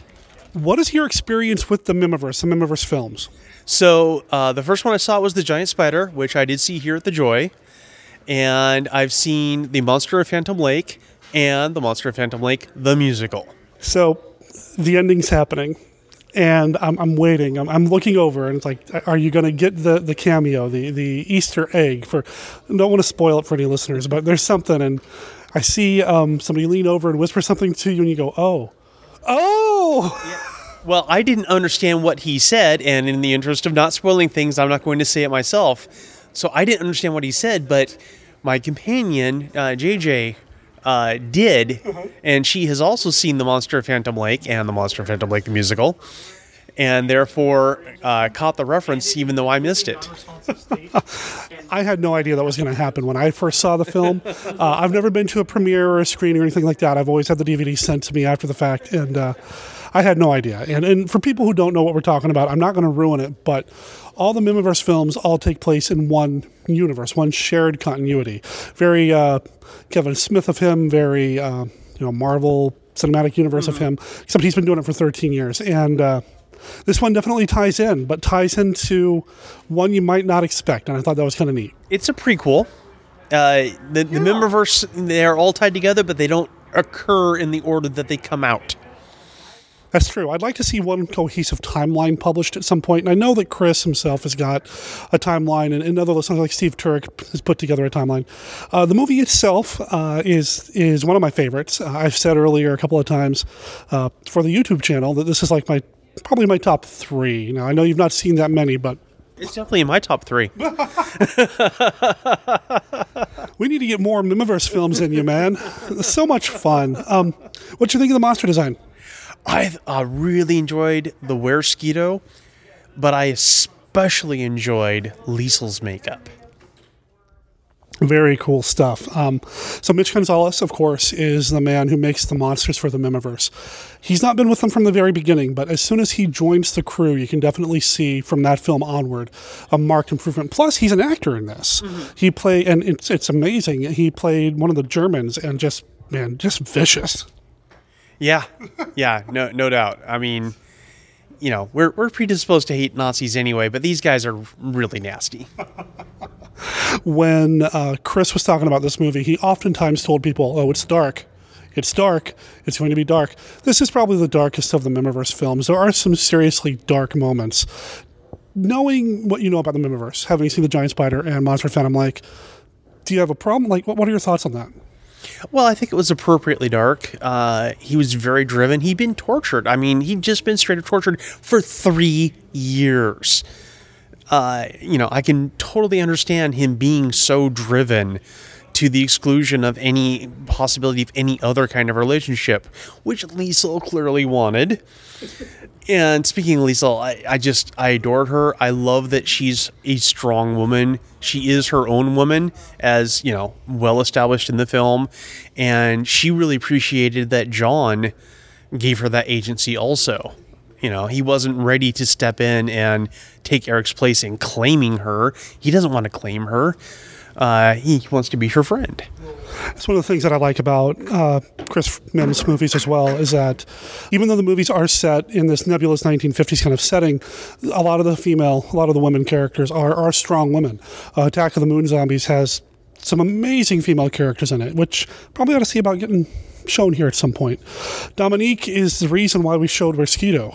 She actually recommended it, and she's here. Why'd you pick this one?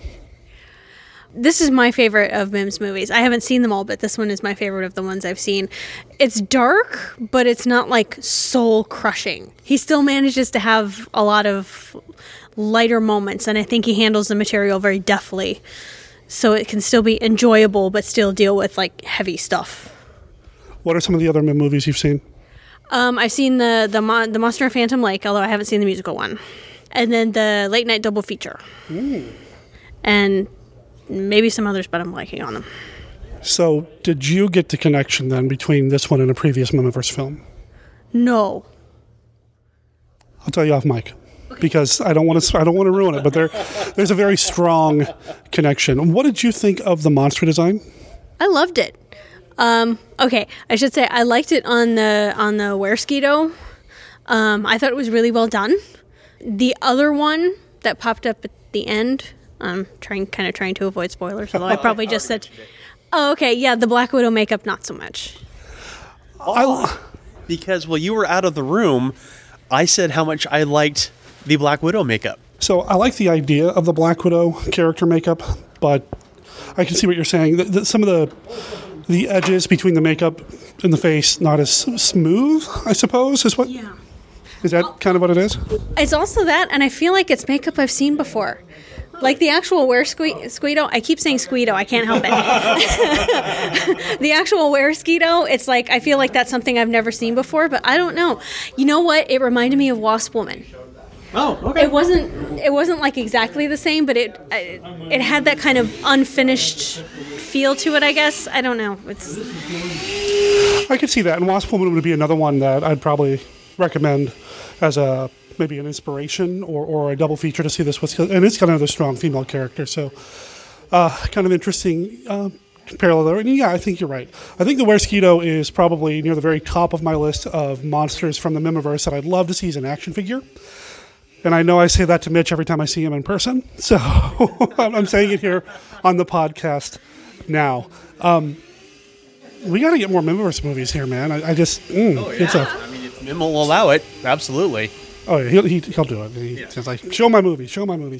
I'm starting with Dominique. How would you describe the Mimiverse to people? If you were trying to get somebody to watch one of these movies, how would you pitch it? Okay. I know not a lot of people like this, but I would actually start with Larry Blumeyer and The Lost Skeleton of Cadabra, because it's not quite the same thing, but if you like that type of movie but want to go a little more serious and earnest, that is how, because they seem to kind of function in the same headspace, only Mim takes it more seriously. If that makes sense. No, I totally get it. What about you, Jeff? Well, I would say they are modern, loving homages to the monster movies of the 1950s. The Larry Blamire,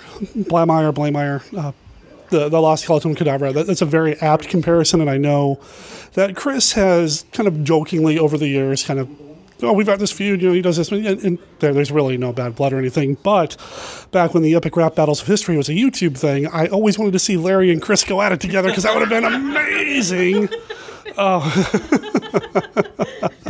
That would have been awesome. I think you're right, though. It is a little bit more earnest. It's not a parody or spoof or anything like that, because he does try to take it a little bit more seriously, especially further on as you go. Monster Phantom Lake does have some moments, and the follow-up definitely does.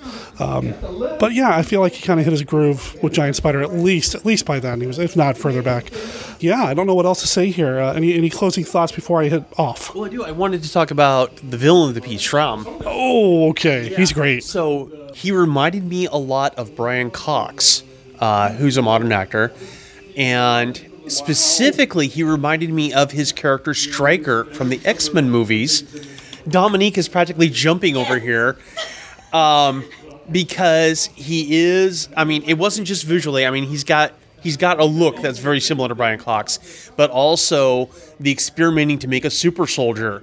You know, in this, he made John into the super soldier Weresquito. Brian Cox's Stryker makes Logan into the Wolverine.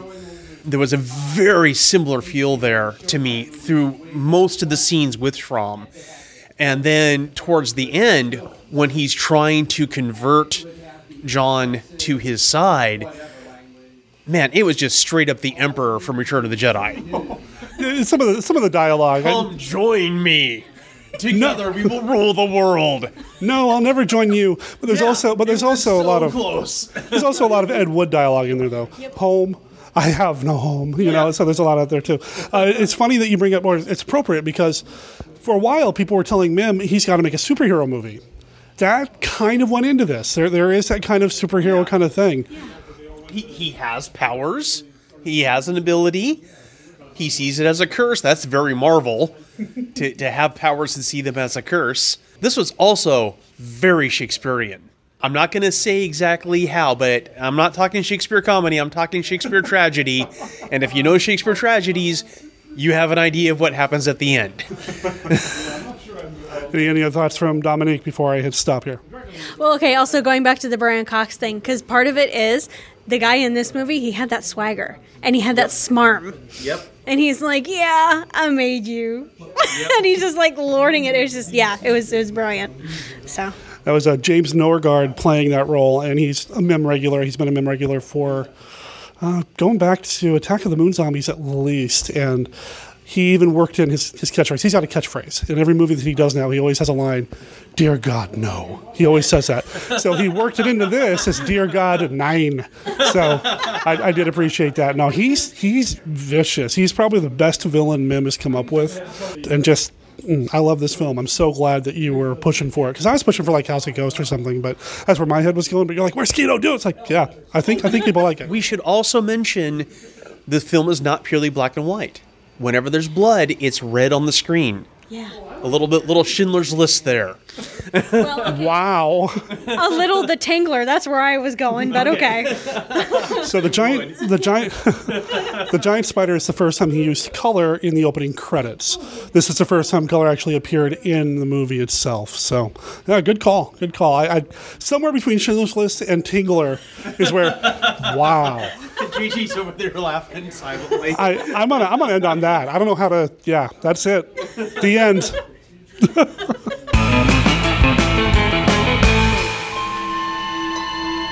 Count Yorga Vampire is a horror-haunted tale that will take you beyond the boundaries of shock, past the threshold of fear, into a world of the almost human.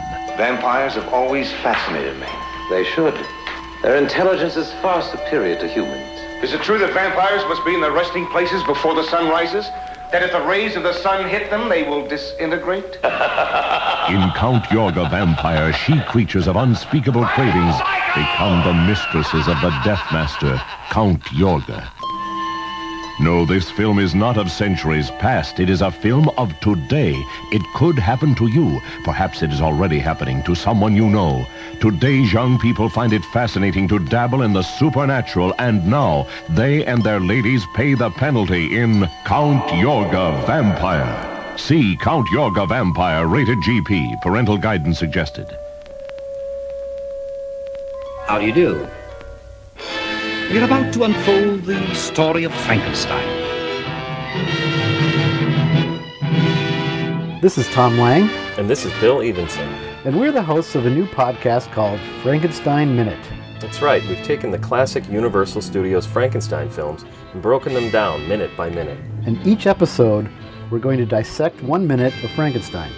We'll talk about Colin Clive, who played Henry Frankenstein. Dwight Fry, his hunchbacked assistant. May Clark, Henry's fiancée. And of course, don't forget that monster played by the enigmatic question mark. We'll also talk about the director James Whale and the fascinating flourishes he brought to the picture. And Mrs. Percy B. Shelley, Mary, of course, the author of the original novel on which the film was based. And the difference between the novel and the film. This really is a classic film, the one that many point to as the one that started it all. Dracula? Sure. But seriously, 1 minute a week? How long is Frankenstein? Frankenstein is 71 minutes. Are you sure we can keep this going for 71 weeks? Oh, sure, no problem. I mean, this is Frankenstein we're talking about, not Dracula. Good point. We'll discuss characters' motivations and talk about the great performances and John Bowles. Don't forget Kenneth Strickfaden and his amazing electrical devices. We'll even reveal which of the lead actors grew up in sleepy little Chaska, Minnesota. Frankenstein Minute premieres on August 31st, 2018. Where? The usual places, iTunes, Google Play, YouTube. And check us out on FrankensteinMinute.com and Facebook and Twitter, if that's still a thing. Is Twitter still alive? Oh, it's alive. It's alive? It's alive! Belong dead.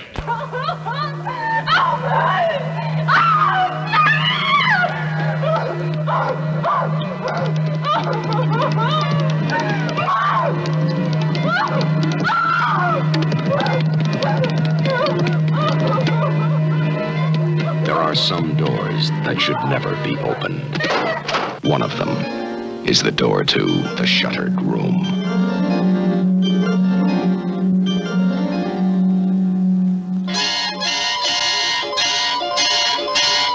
I wouldn't take her into that old house, mister. Less than you want her to end up like this. The terror begins on the road to the house with the Shuttered Room. There's no hope for Susanna if she spends even one night in that house. Why, detect a threat there somewhere? Did you feel it? Feel what? When you opened that door, it was like I was standing in front of a refrigerator. The terror is a touch, a sound, a sense of someone watching that stains two people with the secret of what lies in the Shuttered Room and beyond. Please, let me go. I have to see my husband. Well, what's wrong with staying right here and passing the time of day with me?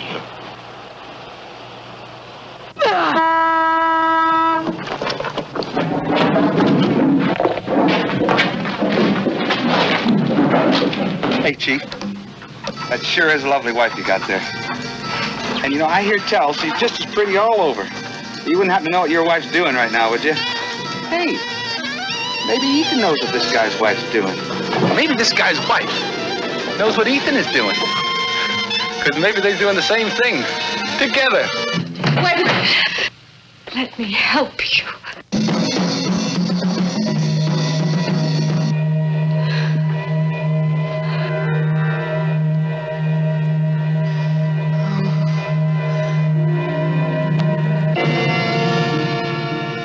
Sleep one night in the house with the Shuttered Room, and you may never want to sleep again.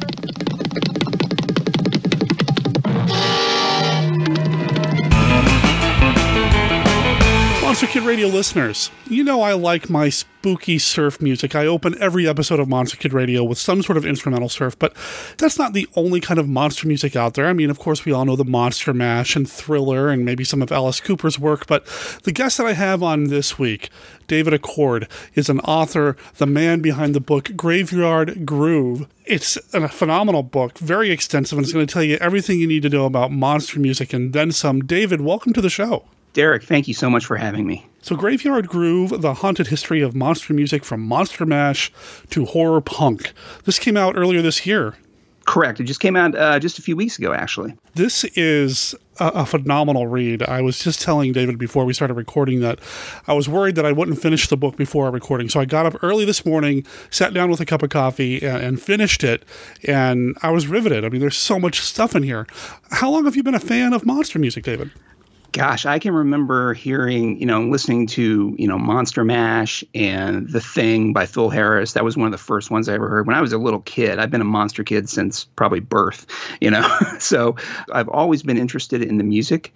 and just sort of, pick up the songs as I went along. And, like a lot of you guys probably would buy those compilation albums and later CDs, the Halloween song compilations you would get from K-Tel, and things like that.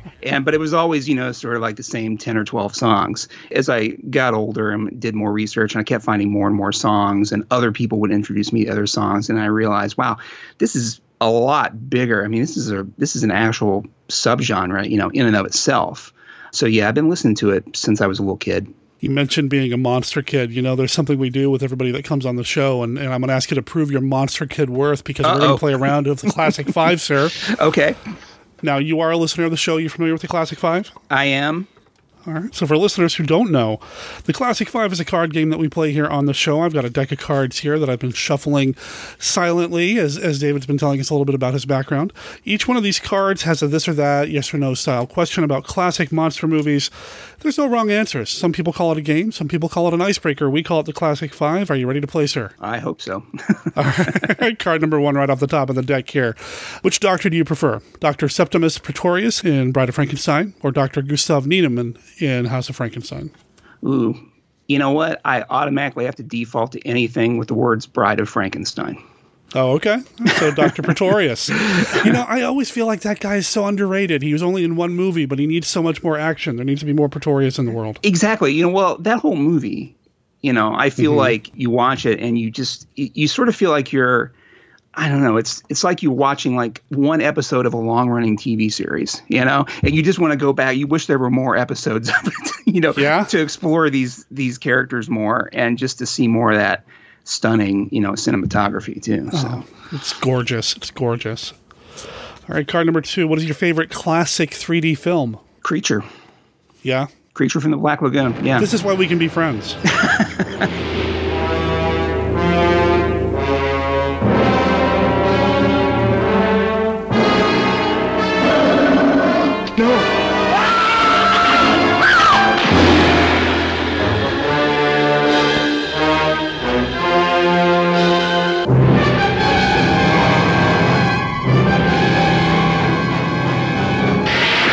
Science couldn't explain it, but there it was, alive in the deep, deep waters of the Amazon. A throwback to a creature that had existed 100 million years ago, immensely strong and destructive.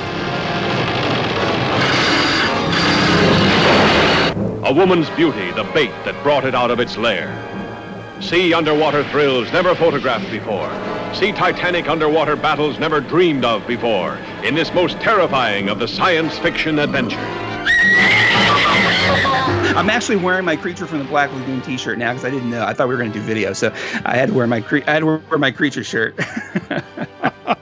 Representing, man. Representing. All right, card number 3. What character from a classic monster movie would you like to hang out with for a day? Ooh, great question. Let's see. I'd have to say, oh yeah, I'll go with an easy one. I have to hang out with Kevin McCarthy's doctor character in Invasion of the Body Snatchers because I always love that character, and I love that sort of just perfect suburban California experience. That it's in that film. It's just this perfect little town, and I think he's a great character. Huh. I've never had anybody answer that question with that. That's awesome. No, that's great. I love it. I like the idea. I'm a big fan of the straight men in these monster movies. I'm a big, like John Agar and those guys, and I love the 50s sort of feel of these movies just as much as I love the monsters. Another reason why you and I can be friends. You just casually name dropped John Agar. All right. Yeah. Card number 4. William Castle or Burt I. Gordon? Oh, William Castle all the way. I just pre-ordered the first Blu-ray set, the import Blu-ray set of the William Castle movies. So that's coming out in a couple weeks. So I'm really excited about that. Going to hear commentary tracks for the first time on some of these great William Castle movies. So yeah, I've got my eye on that set too. So we're very excited. Yeah. All right, and final card. And this was not planned, but I think it's appropriate considering what we're talking about here. What classic monster movie should be turned into a musical? Oh my gosh. What classic monster movie should be turned into a musical? Okay, I'll give you one. How about I Married a Monster from Outer Space? A beautiful, innocent girl on her honeymoon. Her passionate dreams of perfect romance turned into a living nightmare.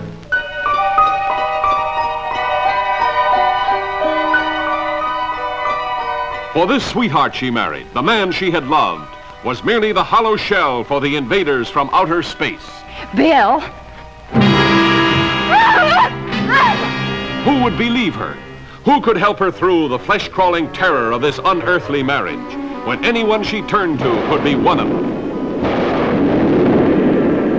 Could she touch the body of this masquerading alien who wanted to learn the secrets of human love? Your race has no women. It can't have children. It will die out. Eventually we'll have children with you. What kind of children? All kind. Was it true? Could space monsters mate with Earth women? See the startling answer in the shocker of them all.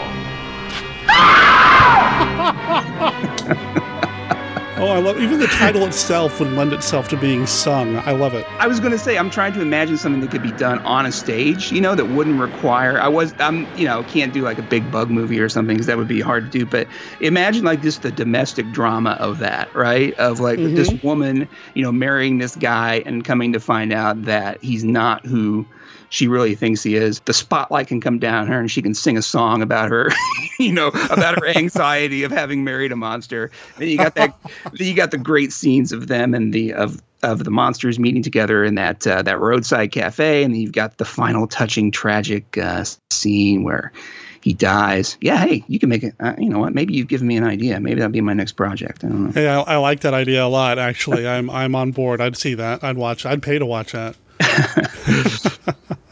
Well, that was the Classic 5, sir. And I know I said there are no winners or losers. There's no way to lose the game. But you, sir, you've won. And your prize is that you get to be on Monster Kid Radio this week. Perfect. And you know what? I'm already here. So it's just perfect time. It works out well. Yeah. So the Graveyard Groove book, I want to talk about that. But I also want to talk a little bit about your background as an author, because this is not your first book.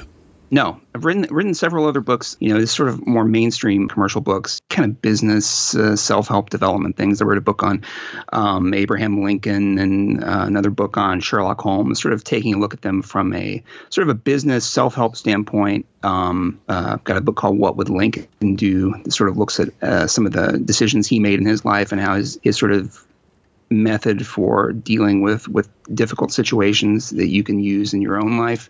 Did something similar with a book called Success Secrets of Sherlock Holmes, where I looked at how Arthur Conan Doyle wrote his Sherlock Holmes stories.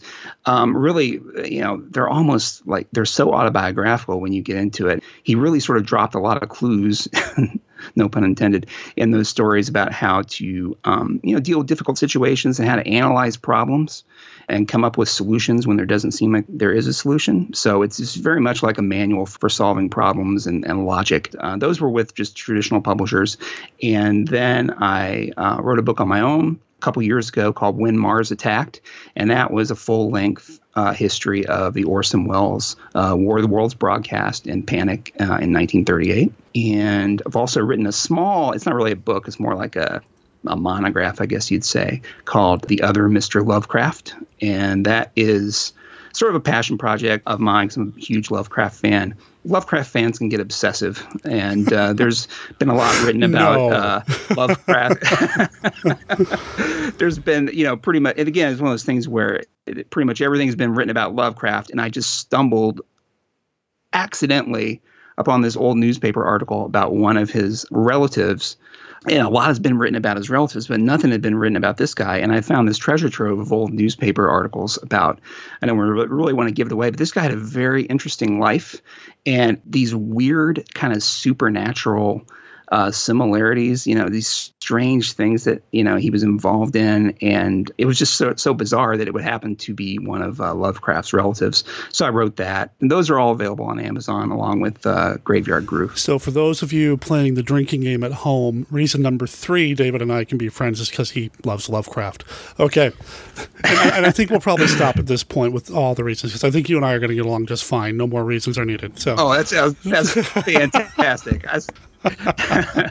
I do want to comment on The Other Mr. Lovecraft. I have also read that. I found it really enjoyable and interesting. And as you say, Lovecraft fans can get pretty obsessive. I mean, we're 23 years into the H.P. Lovecraft Film Festival here in the Portland, Oregon area. By the time this episode goes out, I will have gone to that 23rd year. And yeah, I mean, there is so much about Lovecraft that's been written and hypothesized and made up. It's really interesting to see another take on another aspect of Lovecraftania that really hasn't been explored. And I also, like I said, I really enjoyed the book as well. Thank you very much. Thank you for giving me something to add to my Lovecraft collection. Oh, you're very welcome. It was a lot of fun to write. It was really good. It was really good. Highly recommended. But first, people should read Graveyard Groove, because that is what we're here to talk about today. And it's a little bit more timely. Halloween's coming up. We've got people putting together mixtapes and party tapes for their Halloween gatherings. And this book has one of the largest appendix. Is it appendices? There's a huge appendix. Yes, there you go. There's a huge appendix in the back of this book of pretty much every monster song under the sun. I don't know how you got to be an expert in this or whatever, but this list is so extensive. I mean, there's stuff in here I've never even heard of that I can't wait to track down. Well, it's funny because that was the very first thing I did when I decided I wanted to write the book. And I wasn't even planning on putting that list in the back of the book until I realized, you know what? I think people would really like this after reading, the text. They would probably want to see these things. So basically, before I even wrote a word of the book, I spent every night after work and on the weekends compiling just a massive Excel chart of all the monster songs I had and all the monster songs I could find, because I've been collecting for many years. And so I put together an Excel chart of over 1,000 songs. And each song is broken down into its own column and category. There's, date, name of the song, artist, title, album, or single number, if it was a 45, the label, the genre. So I really took a lot of care and a lot of time. It took about a month to put all that together. And once I had that down, you can just organize it by date. And I had a chronology. I had this first ever, that I know of, chronology of monster music, and you could just sort of track the progression of it.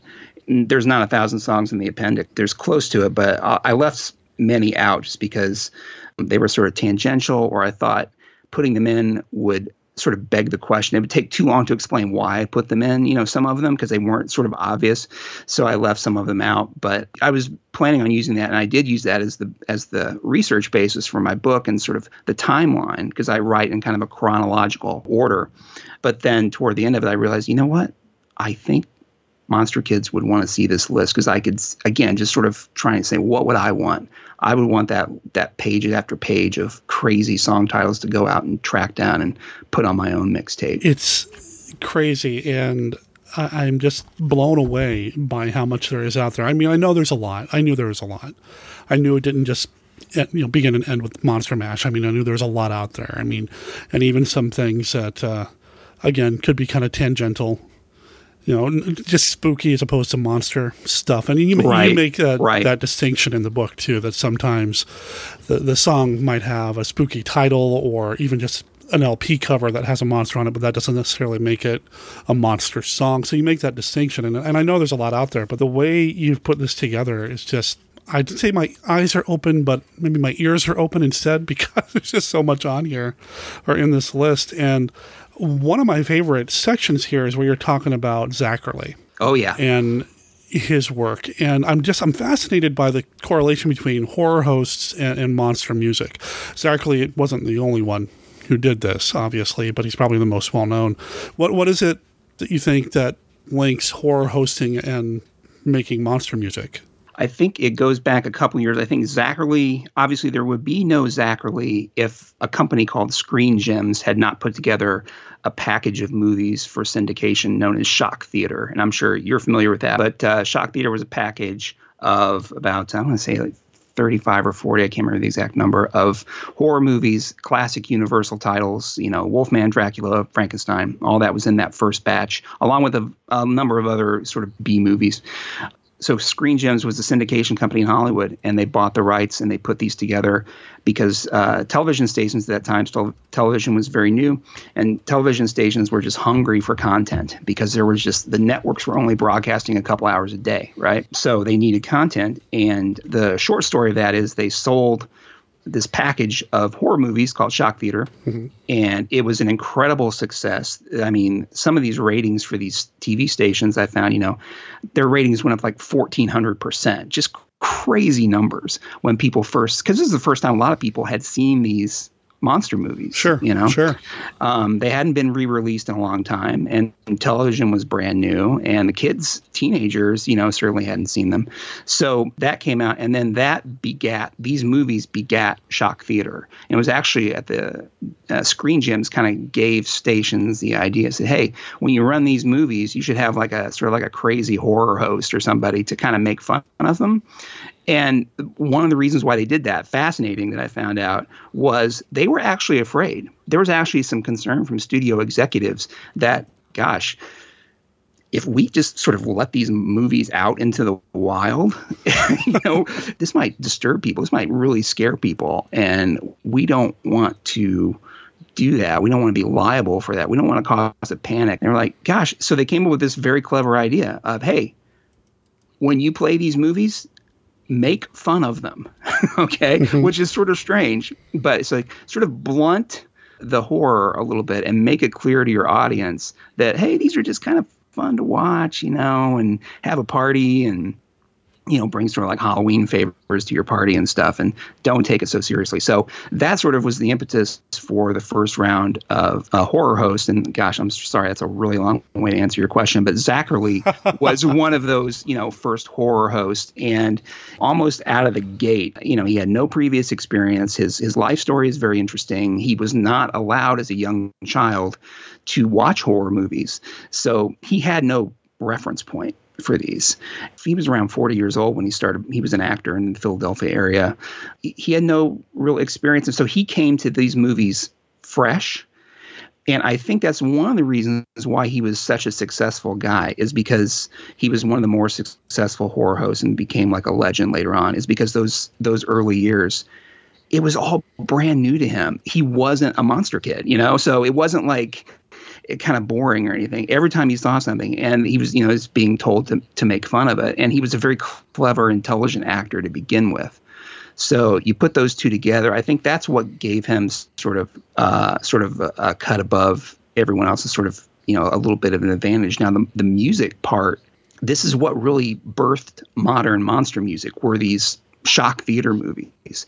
Because without Shock Theater, there would be no Monster Mash, okay? There would be none of these hundreds and hundreds of songs that I put in my book, because the movies erupted onto these local TV stations all across the country. Teenagers went nuts, and almost instantly, they started writing songs about what they saw. It was a combination of these crazy monster movies coupled with the birth of rock and roll, and everyone wanting to be in a rock and roll band, and everyone wanting to write a really cool song that would be heard at the local jukebox, right? Mm-hmm. So you had those two things coming together at just the right time, as a confluence of factors that can never really be repeated. So they wrote a bunch of crazy, silly monster songs because all the horror hosts were being crazy and silly. And a lot of these horror hosts would come up with little kind of songs on the fly on their programs. So the music, just sort of went together with the movies in a really kind of natural way, because they were two sort of pop culture phenomenons that were happening at the same time. So it was sort of like, the chocolate and the peanut butter and the Reese's piece in the Reese's sandwich, sort of coming together.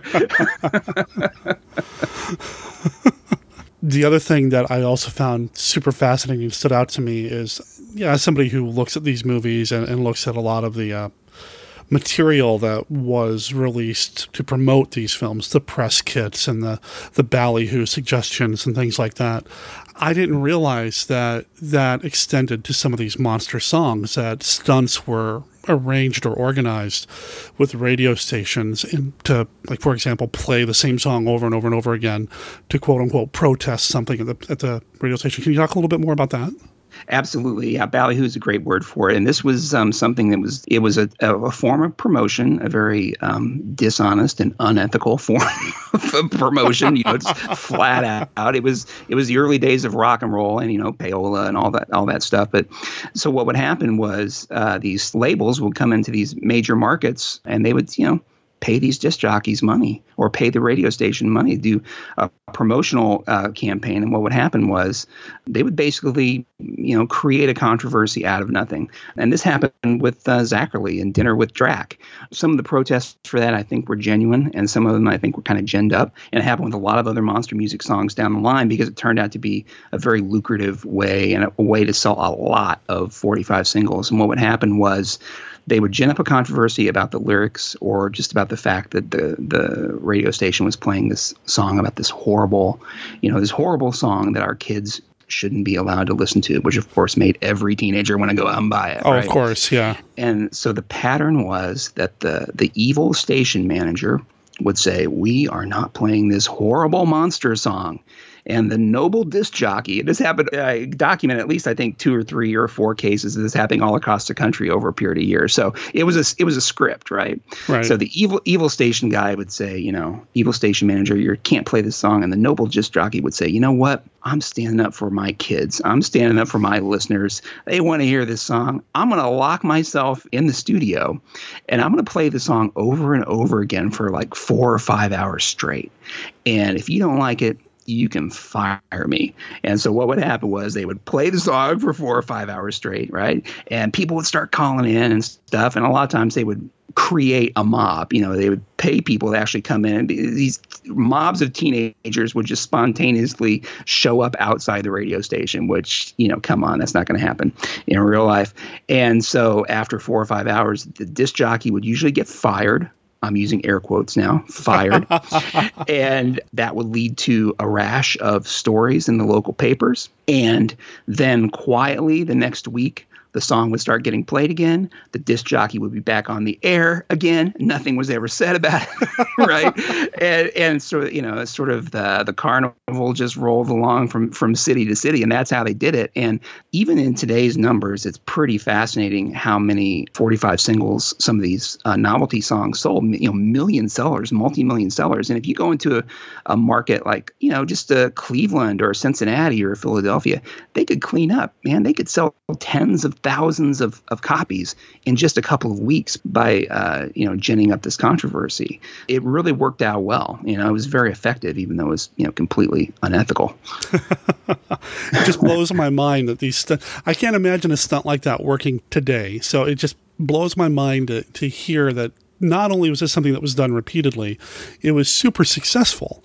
And, as much as I loved The Mummy, the song The Mummy, right? I don't know if I could handle sitting there listening to it for 3.5, 4 hours in a row. Well, if you were counting the zeros on the end of the check that they wrote you, I think you could probably handle it. That's true. I suppose maybe at that point you just kind of deal with it. Right. And speaking of The Mummy, this is something else that I found fascinating about the book. And again, this is something I didn't know, so thank you for this. But with the release of The Mummy, that wasn't just, hey, let's put out another monster song. This seemed to be timed to come out around the same time of Hammer's The Mummy being released here in the States. It exactly was. It was basically the American distribution of Hammer's 1959 Mummy. Once it was released in the UK, one of the studios here in America got the rights to distribute it stateside. And so when they started to distribute it, they partnered together with a record label to basically write a song that could go along with the movie to promote it.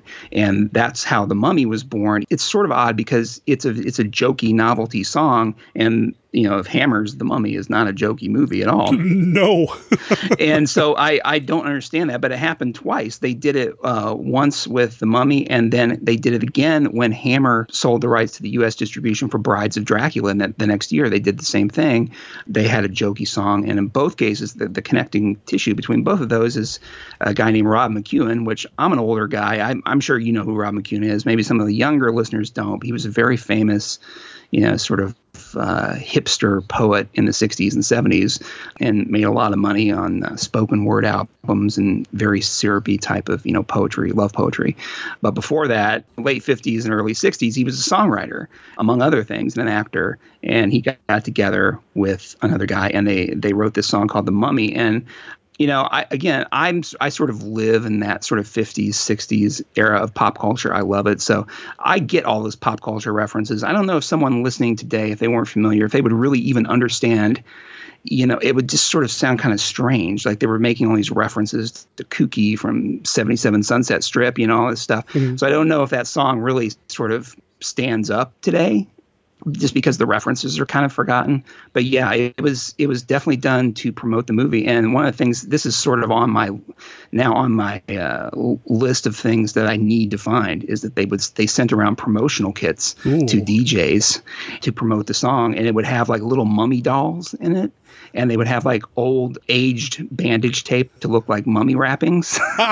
And they would send these kits around. And I've never been able to find one. And I was like, that's just sort of like the holy grail, to be able to find one of those promotional kits. That would be really cool to find. Probably pretty pricey. So, but yeah, I would imagine it'd be pretty neat to get your hands on that, to see original material. I mean, I love looking at the old press books for that same reason, just to see the gimmicks and everything they would send around for this stuff. So, wow, that sounds cool. That's and I want to comment on something you just said, that maybe people won't get the pop culture references. That's something that I love about these older movies, is that you get a glimpse into what society might have been like during that time. It's a little bit of a sociological experiment or deep dive to kind of pick up on some of that stuff. And it's fascinating to see that I can get that in my movies and now in some of this classic monster music.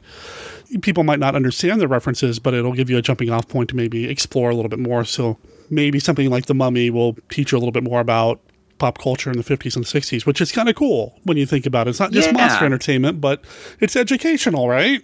Sort of. And really, exactly. And the Mummy is sort of like, it sort of lays across several different genres, because it's a monster music song, it's a novelty song. There's also a whole genre of sort of novelty beatnik songs and hipster songs. And this was very much also at the same time that it was playing to the monster crowd, it was sort of parodying the beatnik and hipster movement that in 59, 60, with Kerouac and all that was really on the upswing as well. So it's sort of that song especially is kind of an interesting little time capsule, I think. Mm-hmm. This is probably the most complete book or only book I've ever seen cataloging these songs and such, but I'm assuming there's material that you've stumbled across since this book has come out that maybe if there's a second edition or a sequel, you'd include. Is there anything that is missing that you would want to correct right now for listeners to kind of get maybe an exclusive? Yeah, I think the one thing in retrospect, and again, I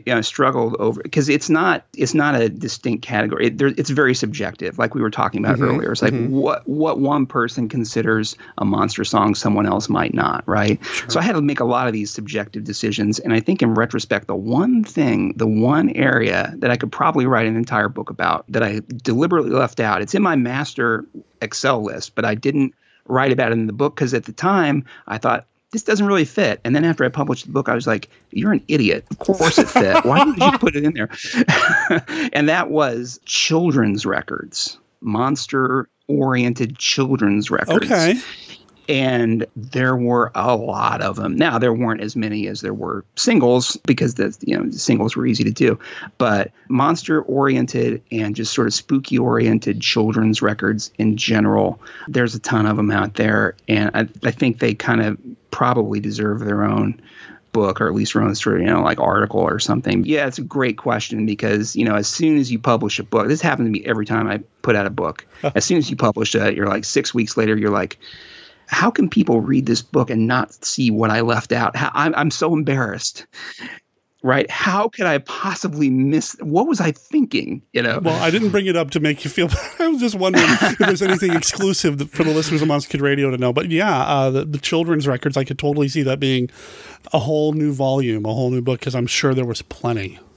There was a lot. Now there was a lot of sound effect records too that I don't, it's kind of like what can you really say about those Halloween spooky sound effects? But yeah, there was a lot of Disney records from that era, and a lot of that told spooky stories. And I think one of my sort of like the reason why I didn't really get into them, my justification was that a lot of them weren't really songs. They were sort of like narrated stories with musical accompaniment. And I was like, well, I'm talking about music specifically, and so sort of 2.5 minute singles, that type of thing. So I'd better stick to that. So a lot of those records were sort of a mix of narration and songs and things like that. Children's records in general is just a really overlooked genre. There's just so much great stuff out there. No, there really is. And yeah, I mean, we could totally dovetail because I've got a ton of those sound effects records, and I have a couple things from Disney, I'm sure, from my youth that I lost as a kid and then I've reacquired as I've discovered eBay and things. Exactly. Yeah, we're living parallel lives here, man. I hear you. And you even comment in this book not just on the standalone releases, the Monster Mash and everything else and the Mummy, but actual songs that appeared in films, specifically the theme song from The Green Slime or The Blob. And you're welcome, listeners, for me getting that song stuck in your head right now. But you talk about The Green Slime a little bit, and you talk more about the Blob theme song. And I'm fascinated by the Blob theme song because that was not something the original filmmakers wanted in the film. For good reason too, right? It doesn't fit at all. It's like the songs they produced to promote the Hammer movies. It doesn't go together. There's no rhyme or reason to it. I mean, these are serious movies. Why would you want a jokey song? It would just totally kill the mood, I would think. It sold records. Yeah, it made somebody a lot of money. That was always the bottom line for these guys. Yeah. I also appreciated the information on Screamin' Jay Hawkins, which is somebody I don't know much about. I mean, I know I Put a Spell on You. I guess I've never really looked, and maybe this is reason to take like a corner off my Monster Kid card. I didn't realize that predated Monster Mash. It did, yeah, by several years. Yeah, I had no idea. And Screamin' Jay Hawkins, his stage act must have been amazing to see. It had that sort of ballyhoo spook show type influence. Had a lot of monsters, a lot of skulls, a lot of voodoo elements on stage. And again, I'll be honest with you, I Put a Spell on You. That's a Halloween mixtape sort of standard. And a lot of people are going to argue, and I do in the book, there's no monster in that song. No. So it's like, well, you could easily make the argument that that's not a monster music song. I make the argument in the book that the singer is the monster in that song. He's so spooky and so scary. He's what makes that a scary song. And the subject matter too, just about wanting to be with someone so bad that you try to, put a spell on them to keep them with you. But he's just a great guy. And I probably, there was just sort of like some personal preference there of putting him in. But I do feel like he was sort of one of those kind of early stage setters for the monster music trend that came years later. He was just one of those guys that sort of put something out there that sort of, influenced other people later on. Well, it's your book. You can decide what goes in it. So, if anybody's got any issues, sure, write your own book. Write an Amazon review.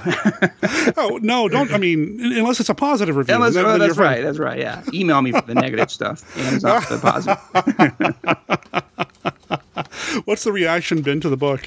Well, so far, so good. I wrote this realizing it was going to have a, sort of a narrow sort of Monster Kid reach. And I was really nervous because I thought I was going to get a rash of whataboutism, after I put it out, like, well, what about this song? And then they're going to bring up something I'd never heard of.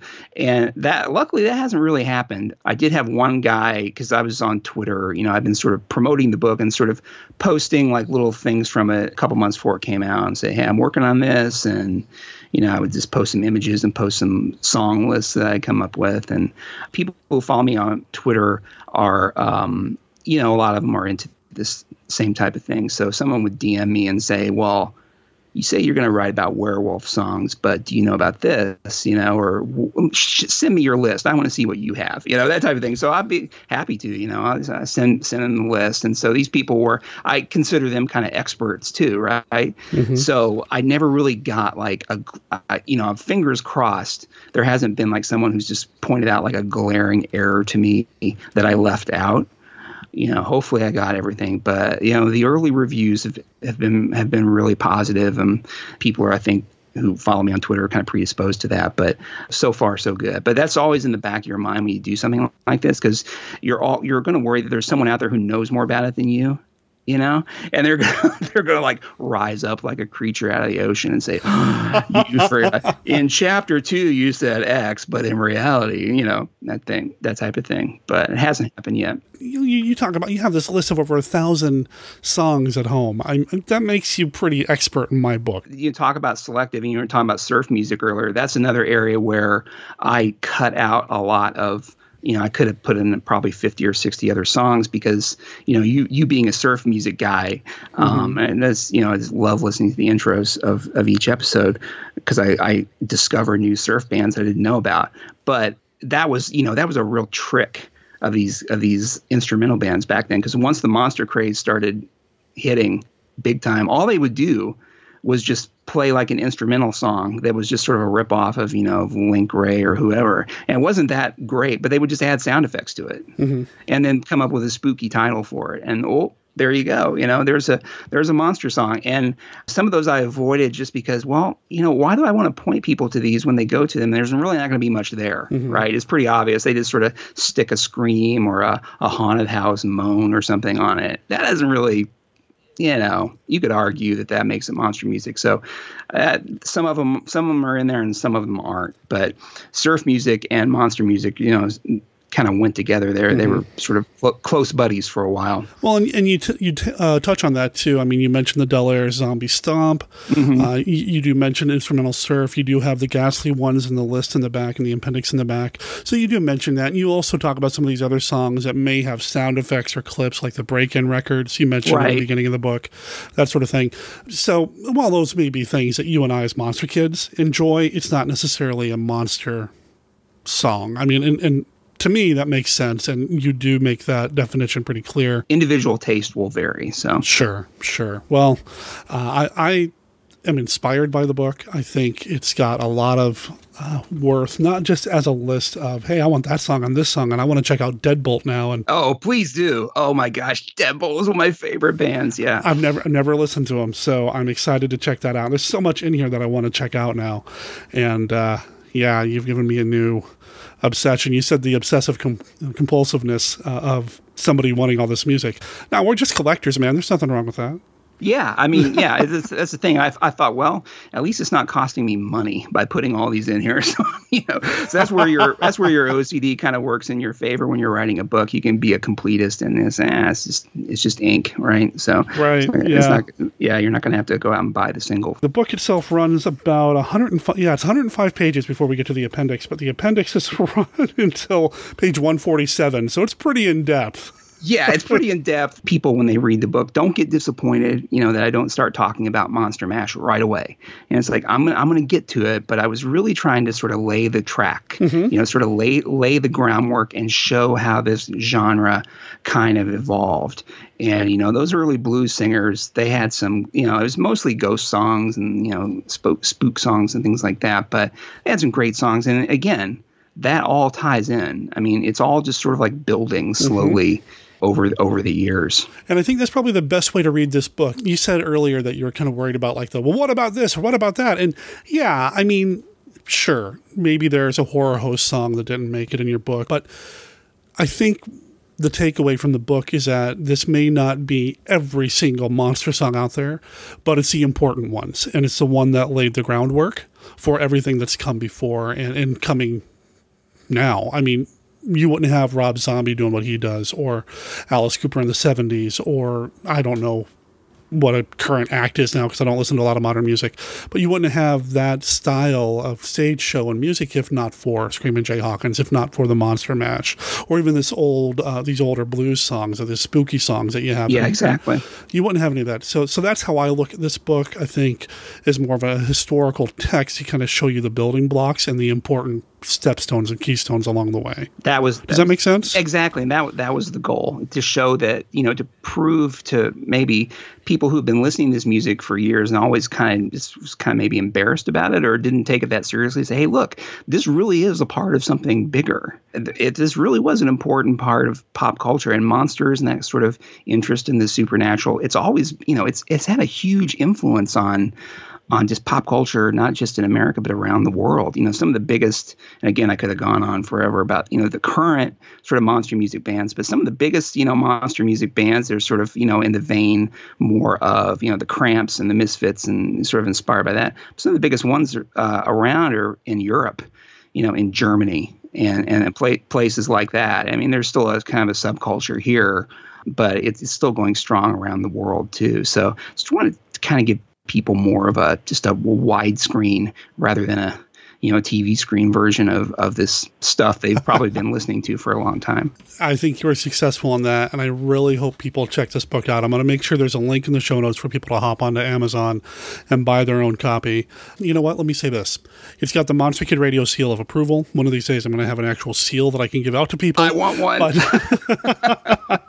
I definitely think this book is worthy. It's also going to make the holiday gift guide at the end of the year. Oh, fantastic. I highly recommend this book. I'm going to go write an Amazon review for it later this week as well. Thank you so much. Yeah, definitely. And I want people to be able to pick it up and find it easily.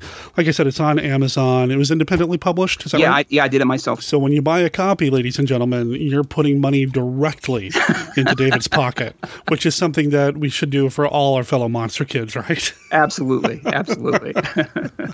What's coming up next for you? Have any books in the works or anything monster movie related that listeners might be interested in, or genre stuff at all? Well, funny you should mention it. I am actually this weekend putting the finishing touches on, believe it or not, another book. This is one that I've been working on off and on literally for over 5 years. Graveyard Groove took me about 6 months start to finish, and I did it in one chunk. This book, because in addition to being a huge monster kid, I'm a huge Halloween guy, and I'm a just go figure. Yeah, exactly. To kind of go together, but huge. Halloween's my favorite holiday, and I've always been deeply, deeply interested in the folklore and the mythology and sort of just the traditions of Halloween and sort of its sort of ancient roots and things like that. So okay. I am working on, and again, just finishing it up. It should be on Amazon in the next couple of weeks. It's the first ever book devoted to the history of the jack-o'-lantern. It's called Jack-o'-lantern: The Strange Story of the Halloween Pumpkin. And it basically encompasses about 1,500 years of folklore and mythology. And we basically surrounding the jack-o'-lantern, and we basically see how it was created. And I'll give you a sneak peek. Had nothing to do with pumpkins and had nothing to do with Halloween for many, many years and many, many centuries. Going back to ancient Roman times, you can go back and find references to jack-o'-lanterns in ancient Roman times, actually. So I wanted to write a book because I've always been fascinated by the jack-o'-lantern and just its history. So that's coming out. That should be out. I'm probably going to be sending it to Amazon this coming week. So it should be out by early October. So if you guys are kind of interested in folklore and tradition and those old types of stories. Yeah, you've got my interest up. I would love to read that as well. So please keep me posted about when that comes out, because I'll be adding it to my bookshelf, it sounds like. I hope people are going to find it interesting. Sounds good. I'll keep an eye out for that as well. Now, do you have a web presence, or is the best place for people to find you your Amazon author page? Amazon author page, and also I'm on Twitter. That's pretty much the only thing I do. Okay. I'm at Captain October, all one word. That is the coolest Twitter handle I've heard in a long time. I love it. I was lucky. It was that's the one I wanted. I said, somebody's going to snag that one already. And I was just floored when it was still available, so I grabbed it. So it's Captain October, all one word.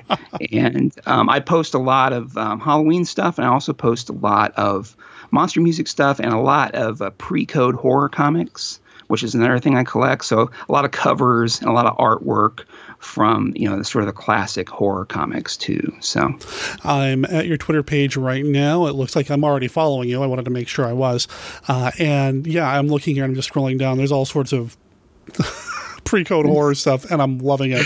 Oh, this is great stuff, man. I'm going to get lost in this. I don't check in on Twitter as often as I should, even though I've got a Twitter account as well. But this, wow. Might have just found something to do this afternoon, just kind of scrolling through and checking all this artwork out. Like I said, we've got 3 reasons now why we're friends. So let's have you back on the show to talk about a movie down the line, too, at some point. Absolutely. And like I said, when I was writing the book, it's just in the back of my mind. It's like, gosh, I really hope I'm going to email him. I hope he emails me back, because I was like, this would be perfect for Monster Kid Radio. Oh, it is. It is. I love talking with fellow Monster Kid creatives. It is so cool to hear about all the awesome things Monster Kids are doing, including putting out books. And it kind of hews close to my heart because I'm also a writer and plan to publish some things here soon.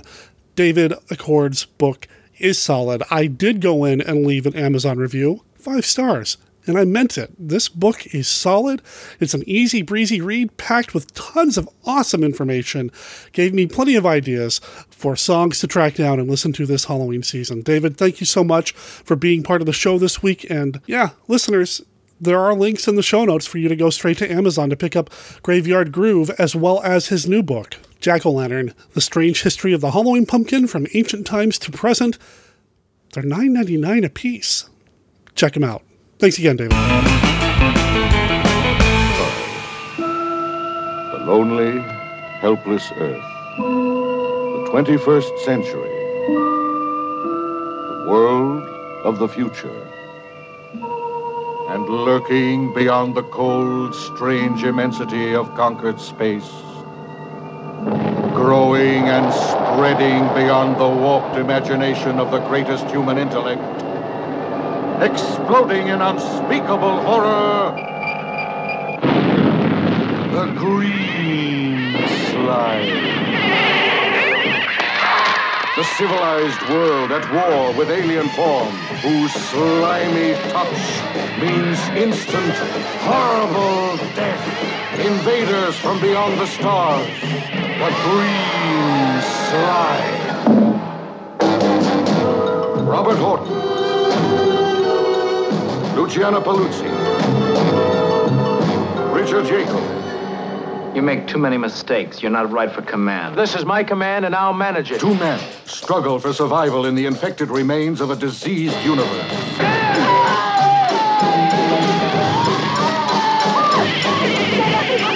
Don't ask any questions. One woman searches for a last chance to save the human race from the desperate hunger of the green slime.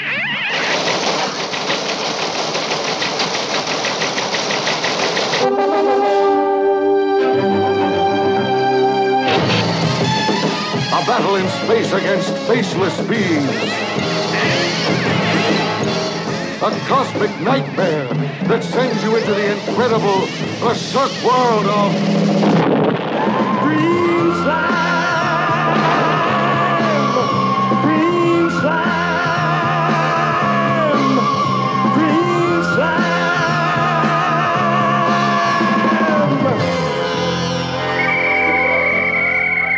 It's coming. The world's craziest fun and fright show, the Lemon Grove Kids Meet the Monsters. It's so scary, so crazy, we dare you to see it.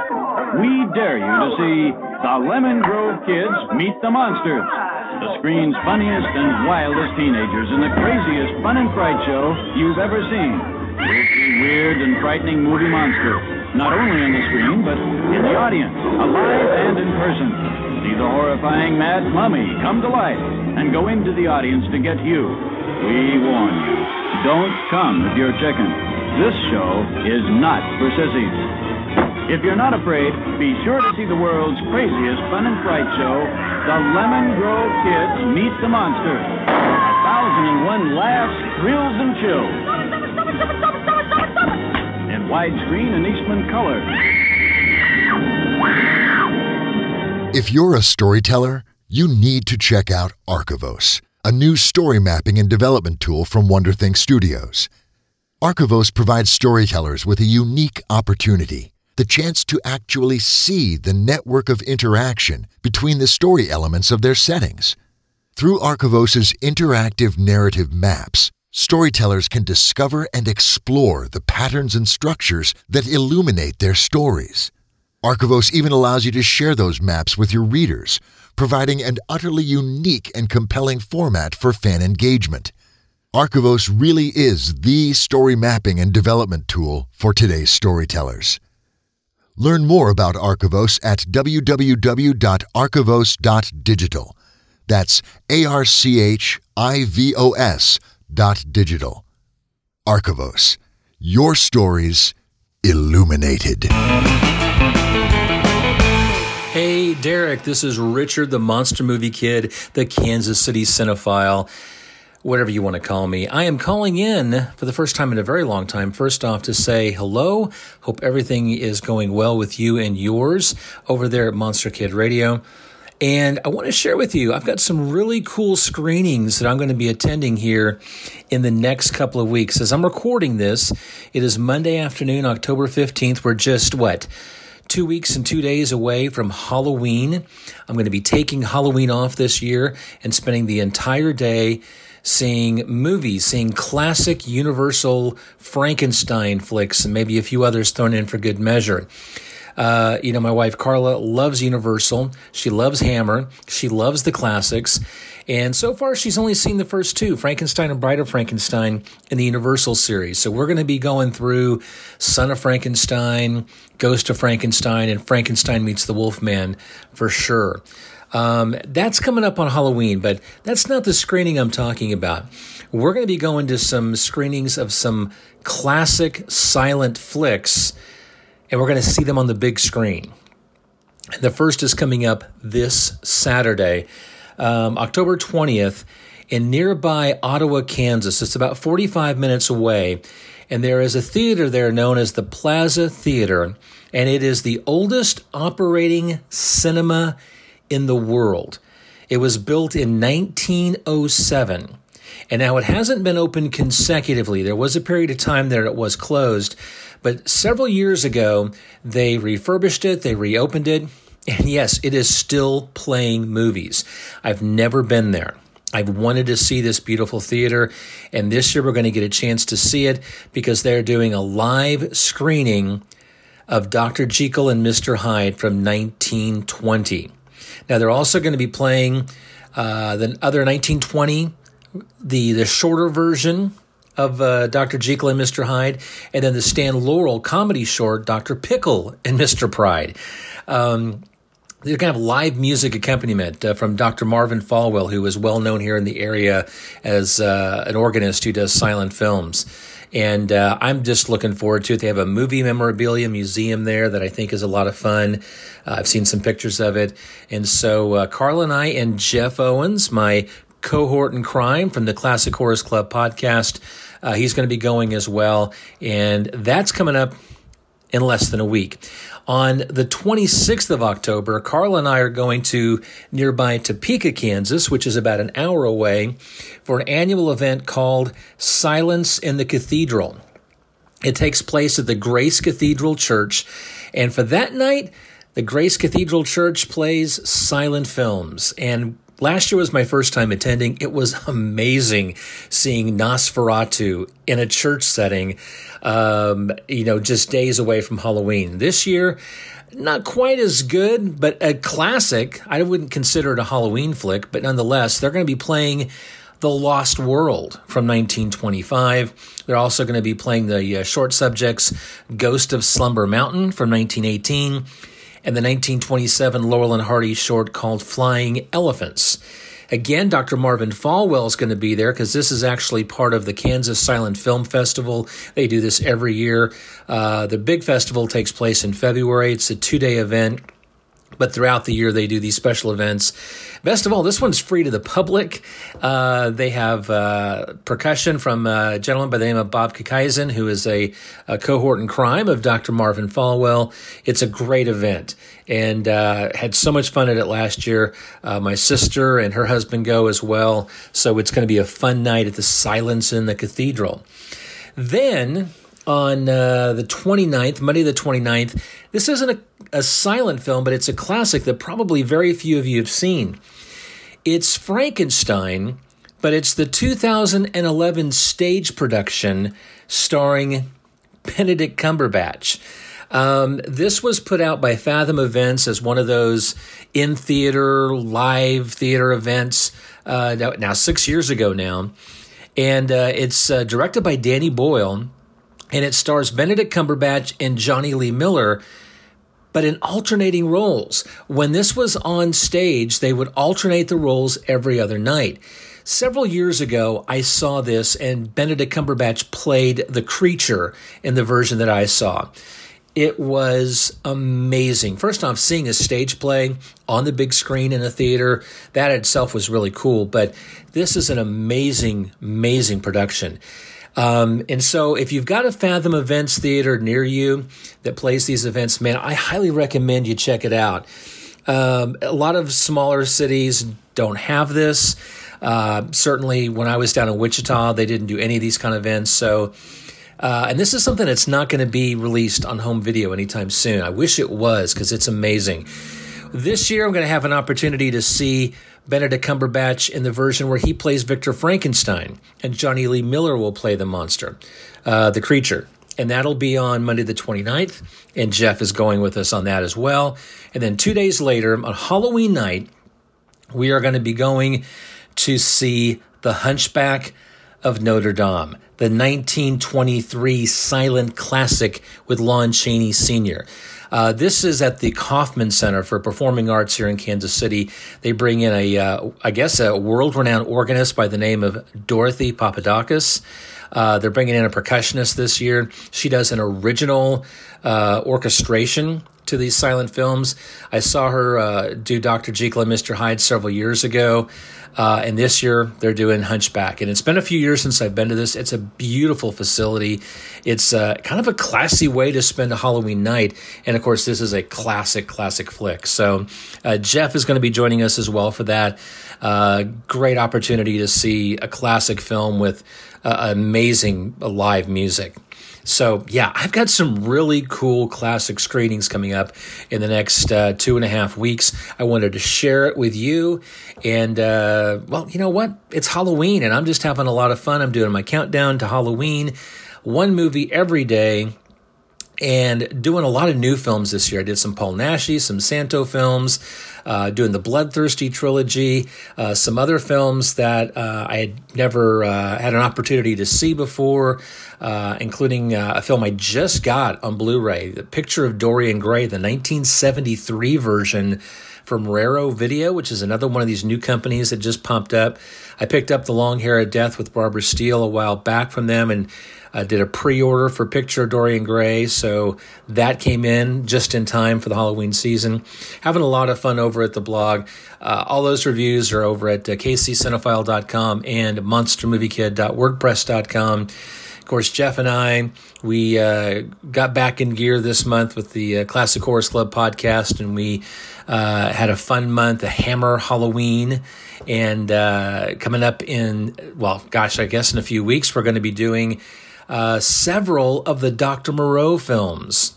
We're doing the Island of Lost Souls, what is it, The Twilight People, which is a version I've never even heard of, but I've got it. Of course, the 77 version. We're going to talk about Terror as a Man.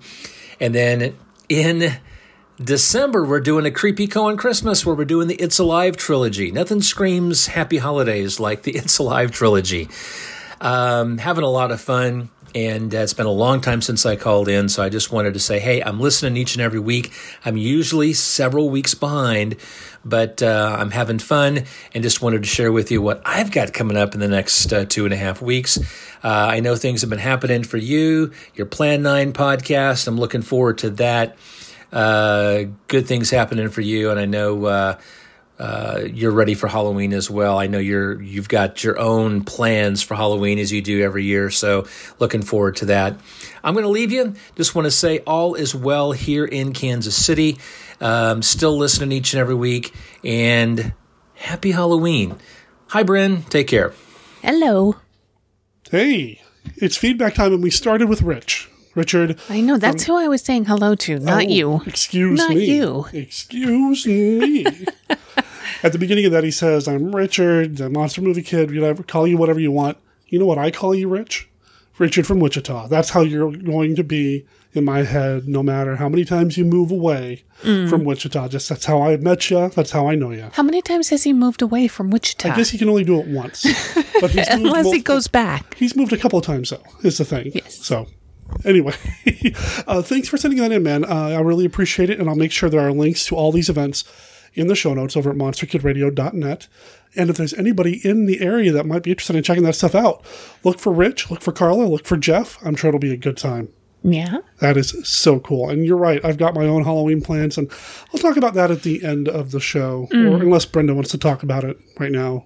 I don't know what your Halloween plans are right now. So there's a document on that computer. I saw that. There's a PDF. Okay. So there are 5 things on there. Horror of Dracula. Horror of Dracula is happening this Friday at the Hollywood Theater. Oh, and are you going? Yeah.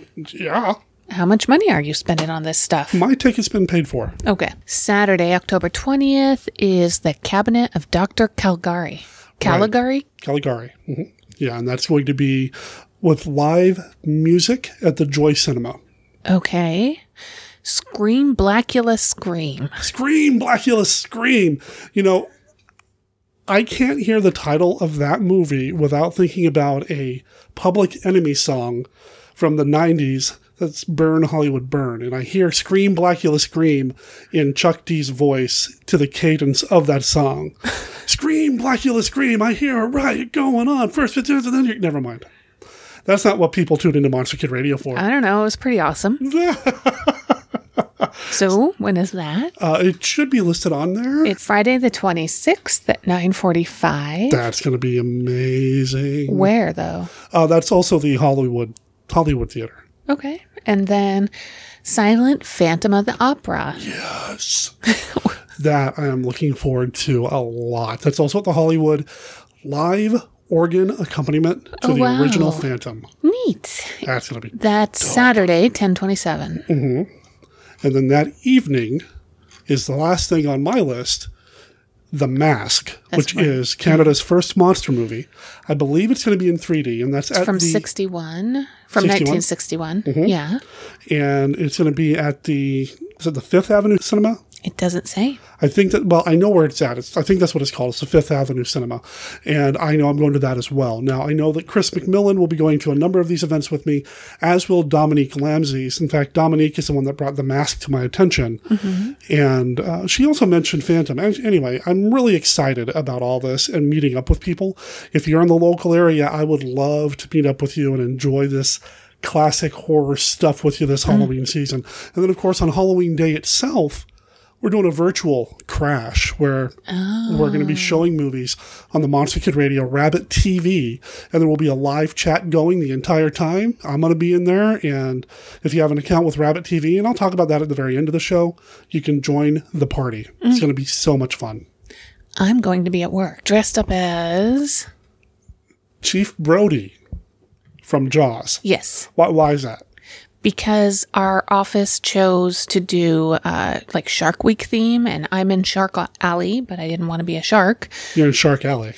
Well, that's what our row is called. Shark. Okay. I thought that was row of cubies. I got really excited that like your work actually calls your area Shark Alley. Oh, well, they should so from cool. now on. Yeah. So down Shark Alley, and they're going to be a bunch of sharks, but I'm just going to have maybe like a triangle thing made out of, what do you call that? It's not constructive paper, the thick stuff. Okay, like poster board maybe, or... yeah, but I used to use it all the time, foam core in architecture school, yeah. So I'm going to make a not to scale boat. I have to find a cheap fishing rod, and I'm just going to walk around saying, we're going to need a bigger boat. We're going to need a bigger boat.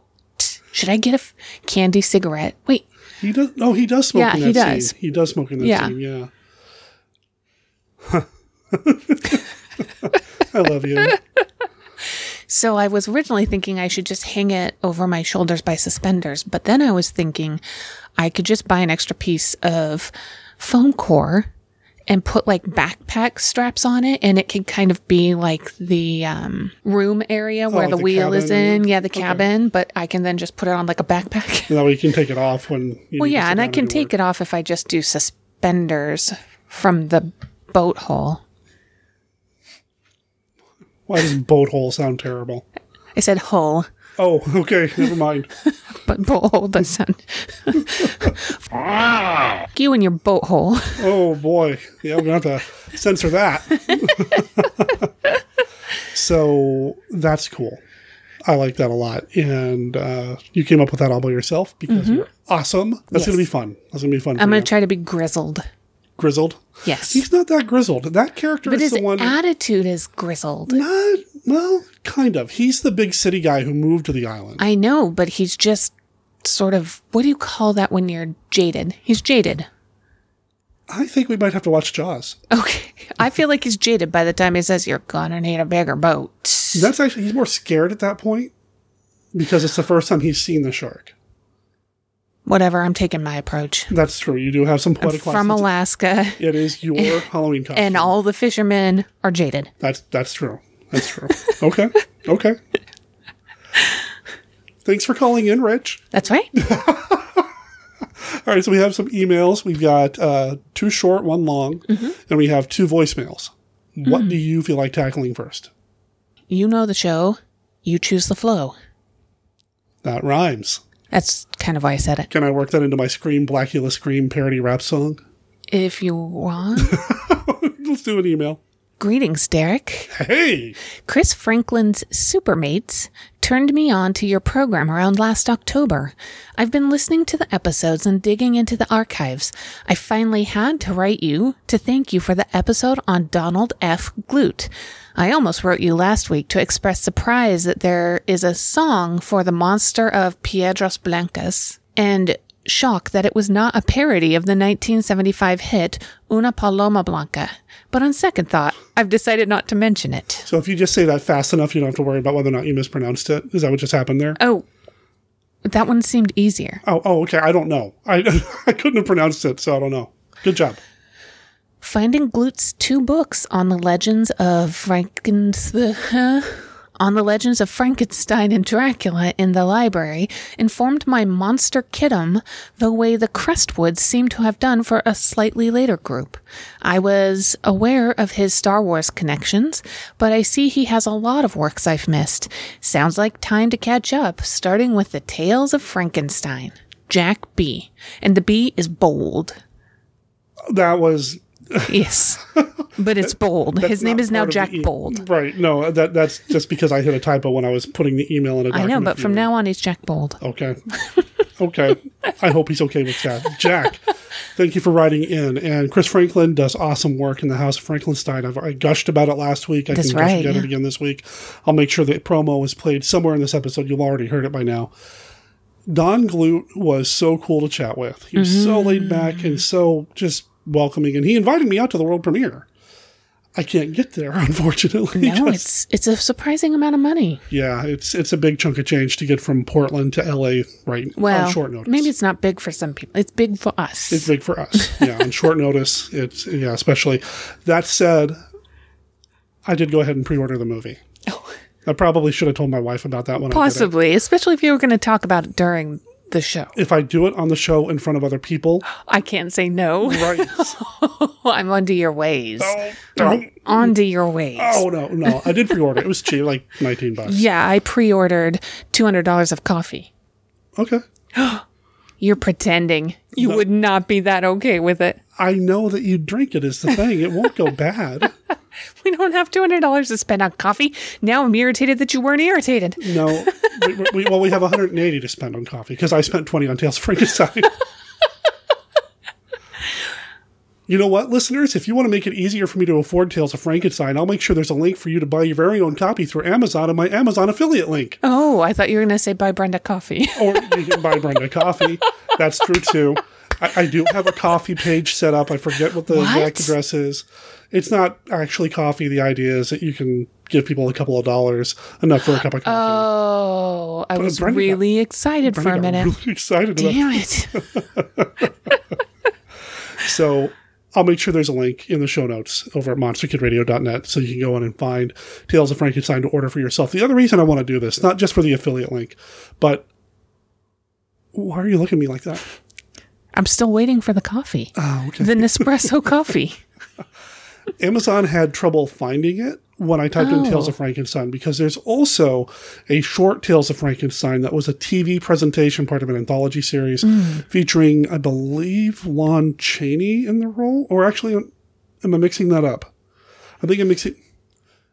Anyway, Amazon has another version of Tales of Frankenstein coming up when you do a search for it. And Dawn's movie does not come up first in the search results. So if you just go to my website, I'll make sure there's a way for you to go directly to it to pre-order it yourself if you're a physical media person. If you're not, it will also be available video on demand, iTunes, and all the other video on demand streaming outlets that he's connected to. Look at you easing people's way. That's right, man. That's right. And the affiliate link thing is like 5 cents. So to justify the 20 I spent, what's the math on that? Every listener needs to buy 2 copies. And then that'll get you 10 cents. Wait, are you saying there's only one listener? What just happened? Just saying, if they buy 2 copies, that's 10 cents. You're one listener will buy 2 copies. If you're the one listener who buys 2 copies of Tales of Frankenstein, let me know. I want to hear from you. All these people writing in, they're not listeners. They're just making... They're just names you made up. Actually, okay, you're on to me. I even changed my voice to sound like Rich. Rich hasn't been a real person since 2003. He's been me this whole time.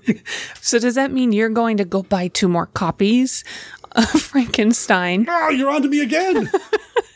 So that you only spent $19.90. All right. Oh, boy. Donald F. Glute? Derek, that is Monster Kid royalty right there. When I was 13 years old, Yeah? When I was... he wasn't 19. What's wrong? I just made up that whole sentence. I didn't put that in the email that I made up. When I was 13 years old, all I wanted for Christmas was the novelization of The Empire Strikes Back. In fact, I still have it with Dawn's name right there on the cover. Brenda made a brilliant suggestion. About sharing some of the images from Infogothic, and I'd be very happy to.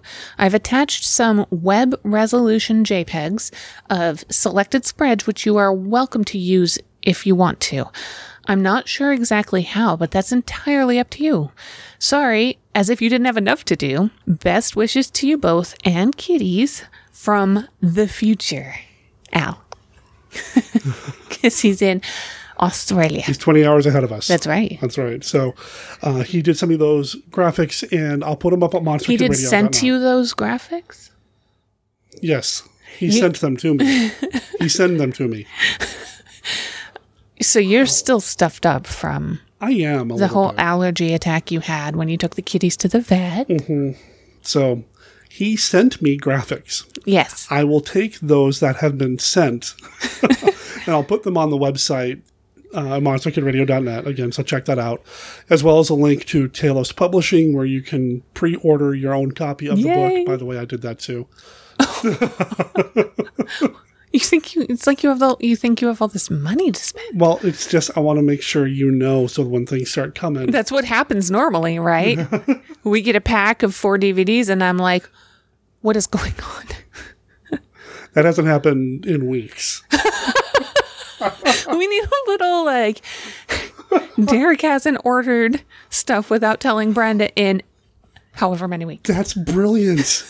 Oh my God, that's brilliant. We need that. We have a whiteboard in the hallway. We can put it on the whiteboard. Oh, that's amazing. It's just going to make me sad every time I see it. It's not like we got the money to spend, honey. I know. But it's Alistair Hughes' book. I know. And I want to support the guy. Yeah, of course. He was in this episode. You guys and gals heard him earlier. His enthusiasm is genuine, and everything that he's about. Man, I'm just so excited for that book and so excited for him to have this happen for him. I mean, he's a great artist, great author. Great idea. Great idea. He's a great guy. I'm really excited about it. You want to do a voicemail? You run the show, you pick the flow? Okay. Hey, Derek. It's Todd from the Haunted Cinema. Just checking in. I know I haven't checked in lately. I've been super busy here at the Haunted Cinema with Halloween time.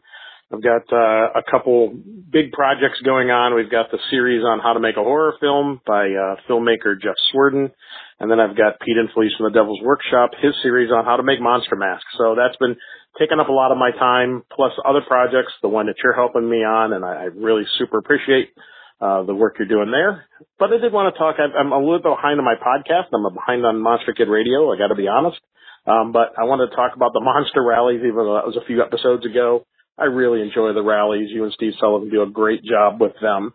One suggestion, and I can't believe you haven't thought of it before this point, but maybe you have. You should add a category for best soundtrack or best film score. I'm like you. I love film scores. And I think, especially as we start moving into the later decades and the later years of each decade, film music became more and more important to the movie themselves. And there were some great musicians and making great soundtracks for the films. So just a suggestion, maybe add that in. That would be kind of fun. I'd like to see some of these guys get recognized for what they do as well. Other than that, I am slowly catching up to my Monster Kid Radio listening. Please have a great Halloween, and we'll see you soon. Bye. What do you think? About best soundtrack? Yeah. Well, I considered it when I first started the rallies, but I know that not everybody nerds out about monster movie music the way I do, so I didn't go with it. And then also, a lot of the movies in the 40s and especially in the 50s from lower budget studios used a lot of stock music. Not even lower budget. Universal did it all the time. Used a lot of stock music or repeated the music over and over and over again, and oftentimes didn't give people credit for creating the music in the first place. It was part of the Universal Library, that sort of thing. That said, I do want to do something with music down the line, and it is something that I'm looking at 2019, doing something recognizing monster movie music in some way, maybe a series, spotlighting like Hans J. Salter, James Bernard, a lot of the iconic people who do music.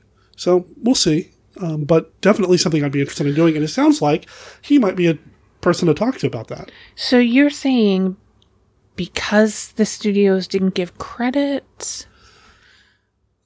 I'm saying that because the studios didn't give credit, sometimes it's hard to know who actually did the music. What if you instead went with best use of music to accompany a film? So it's more about how they matched it up and made use of it? Maybe. I don't know if I want to inject it into the rallies itself. Oh, well, way to poop all over someone's great idea. No, it's not that. And I was about to explain why. Because we already have started the rallies, and to retroactively go back, it just feels awkward to me. But like I said, I want to do some special stuff with music. Todd, I'll drop you an email here in a few weeks, and maybe next year we can plan something, and I'll get you involved. Also, Todd, thank you for involving me in the project you're working on, and yeah, that's fun too. I'm doing some transcription for him. I thought you were being all secret squirrel. Also, say transcription again. I am all phlegmy in the back of my throat. Oh, that's attractive. I know, right? We have to stop podcasting right now. Oh boy! Woohoo! Never mind. Never mind. Transcription. I'm doing some transcription for him. The interview that I'm transcribing is awesome. I can't wait for you guys and gals to see it over at the Haunted Cinema. And I think there's a link on the website. So check it out. Let's do the other voicemail. Oh. Hi, Derek and the Monster Kids. This is Jeff Clear calling in with a weird Saturday report. On Saturday, my 16-year-old and I went to the 99W Drive-In in Newberg, Oregon, and we saw 2018's Venom. Now, why am I calling into Monster Kid Radio about a superhero movie? Well, it's not really a superhero movie. Venom is hardly a superhero in the first place, and this movie has about as much to do with the source material as The Greatest Showman had to do with the actual life of P.T. Barnum. In other words, some of the names are the same. As far as characterization goes, this is not your comic book Eddie Brock. But it is a monster movie. The symbiotes, because there are more than one in the movie, are definitely monsters. And as far as the aesthetic goes, this made me think a lot of good old fun monster movies. There was silliness and scariness and violence, although certainly the scariest performance at all was in one of the after or mid-credit sequences. Woody Harrelson makes a cameo and is just hands down the scariest thing in the movie. But it's a lot of fun. I've seen a lot of people just being super critical of it, and I can understand that, you know, it's especially if they're big Venom fans from the comics, which I'm not really anyway. I see why this would not be appealing to them. But I went to it with a different attitude. And, you know, almost as soon as we start getting the symbiotes, the creatures, I'm like, wow, this is like a classic horror movie just with, well, I'm not going to say 2018 special effects, more like 2016 special effects. But, you know, it's updated, and I thought it was a lot of fun. So, you know, maybe wait till it gets to a cheap theater. You know, certainly seeing it at the drive-in was a bargain experience. But Alex and I both had a lot of fun, and I think you could too. So that's it for now. I'll talk to everyone later. Bye-bye. So when I got the voicemail, I have to admit, I was like, why are you calling me about Venom? Because it's certainly not a classic monster movie. But, you know, my interest is piqued a little bit more. I didn't want to see it in the theaters myself. I was never a big Venom fan to begin with in the comics as well.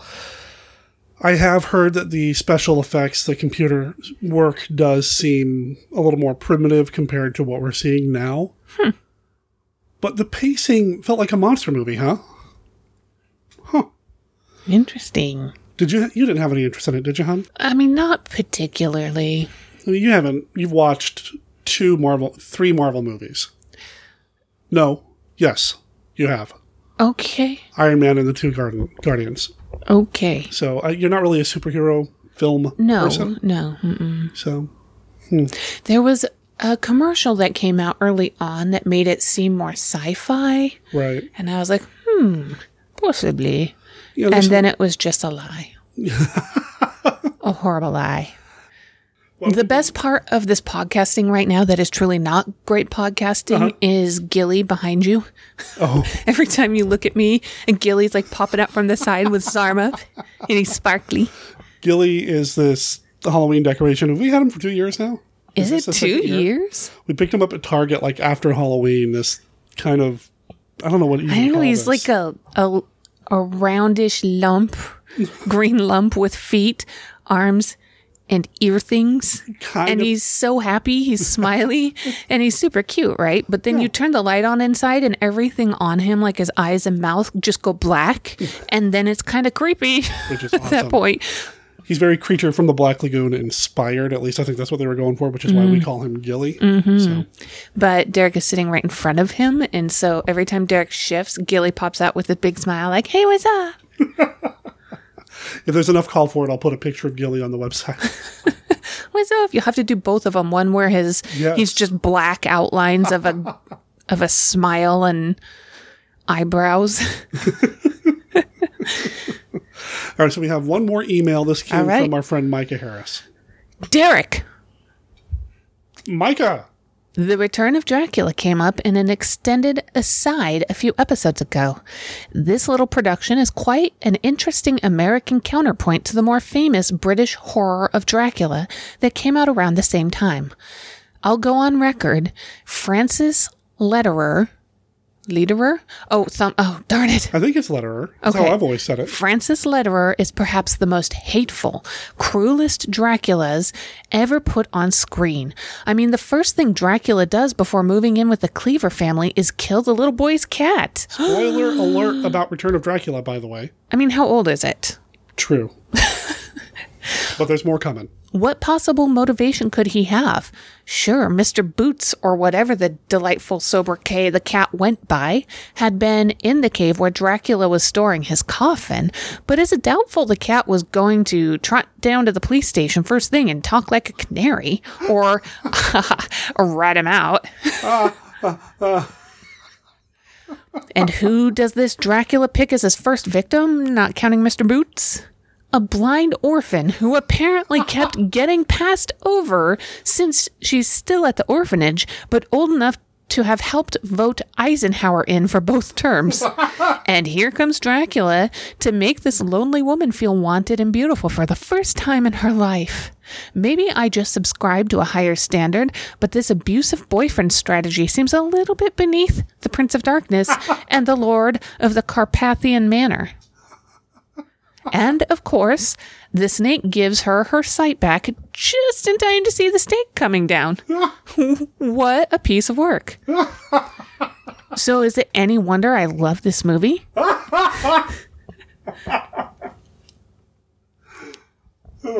It's like no other Dracula movie before or since. And the scene where the heroine is going through Dracula's etchings and finds a painting he's done of her already in a coffin. Pretty chilling. Serial killer stuff for a vampire movie. And you have to love the International Drac Squad, who for some reason think sunset is the opportune time of day to show up at Dracula's crypt to kill him. I think there's some counterintelligence going on there. Have they noticed anybody in the group putting down the occasional fly or spider? Well, let's not be too hard on them. Addictive personality types are pretty good at hiding their behavior. As for Iga, I only have one word. Wee! Whee! Whee! Although I do think the Lord of the Rings movies might have been even better if Arch Hall Jr. had essayed the role of Frodo. Oh, that would be brilliant, and that sounds like a Photoshop challenge. The Don Glut interview was well done, one of your best. And as much as I've been anticipating Tales of Frankenstein, while I was listening to the podcast, my enthusiasm amped up. We're talking Kenneth Strickfaden level kilowatts here. Yes. Turns out my friend Gary Woolard got to go shopping some years back with one of the stars of Tales of Frankenstein, Jerry Lacey, when Gary got to be the chauffeur to some of the stars of Dark Shadows at a con. He used his own truck, and since I have sat in the same passenger side many times, I can say I've rested my buns where the winsome Maggie Evans placed hers. And I didn't even have to use a toilet in the servants' quarters at the Collinwood to do it. Wow. In another personal tie-in with your latest episode, Tom Garganis, who gave you the report on the double feature of Frankenstein and Bride of Frankenstein that played in Durham, North Carolina, was my co-creator of the Mexican wrestling superhero El Espectro for our college newspaper comic strip page. He was, in fact, the artist on the episode I sent you featuring the piñata made out of paper mache from the pages of the Necronomicon. Which is just brilliant. Yes. Congratulations on the success of your Plan 9 project, and also on Joshua Kennedy's House of the Gorgon, with which you're involved getting some coverage in the new issue of Little Shop of Horrors. Best to Brenda and the cats. Don't let them watch Return of Dracula, though. Francis Lederer might be a bit too much for them. Micah Harris. I haven't seen the latest issue of Little Shop of Horrors magazine, but I know that Dan Day Jr., I believe he was the one who wrote the article about House of the Gorgon. When I can't wait to read it. I actually have an interview with Dan Day shortly after his scenes wrapped, production wrapped. And I've been sitting on it. I'm going to release it closer to the release of House of the Gorgon overall. Yeah, that makes sense. Yeah, just to kind of, prime the pump, that sort of thing. The Don Glut interview was a lot of fun. It's so cool. It seems like a lot of people really enjoyed it. Yeah, Don's a good guy, and I'm going to have him on the show down the line for something else. Don't know what yet, but we'll figure something out. He seemed like he wanted to come back, so that makes me happy. Return of Dracula. Yes. I love Return of Dracula. Okay, but what's this about killing the poor kitty? Okay. It's awful. And then the blind girl. Well, it sounds like Dracula's like working his way up to, I don't know. Maybe he doesn't have any confidence when he first wakes up. So he goes for easy prey. So he goes for the orphan. Yes. Okay. And the random cat. Okay. Francis Lederer, for my money, is one of the best screen Draculas. He's a terrible person and he does terrible things. But if it makes you feel any better... Not Francis. Dracula. Okay, his Dracula. Okay. Okay. If it makes you feel any better, though, Francis Lederer also plays Dracula on an episode of Night Gallery, and instead of killing cats and orphans, he kills Nazis. So the karmic scales can balance a little bit. Oh, yes. I don't know. It takes a lot of Nazis to make up for a blind orphan left at the orphanage for years. And a cat. It does. it really does. The only time she gets... I want the story from her point of view. The years at the orphanage, the man that comes to save her, and then the rest of her miserable life. It would be one of those movies that makes you think, what's the point of life? Existence is pain. If this movie was in the public domain, that'd be a fun writing project to take on and publish.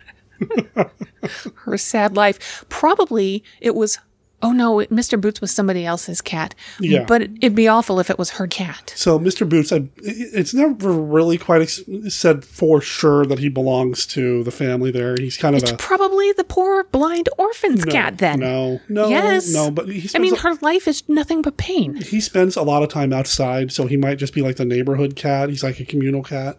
Communal cat. I don't It's know. probably the blind orphan's cat. It's not the and blind she's orphan's like, cat. Where's my cat? I've lost my cat. No, I feel terrible. Where's my cat? You need to see the movie. It's actually really good. I think you would like it. Okay. It's a good flick. It's a But really right good now, I'm just thinking from her poor life of misery and sadness. flick. She's not sad. I mean, she's It's because she doesn't know any good. She doesn't know any better. And she never does. That's the thing. That's the problem. But she... like seconds before she dies, it sounds like she gets to see it for the first time. Yeah. Mm. Uh-huh. Mm. Yeah. So that's the feedback. Okay.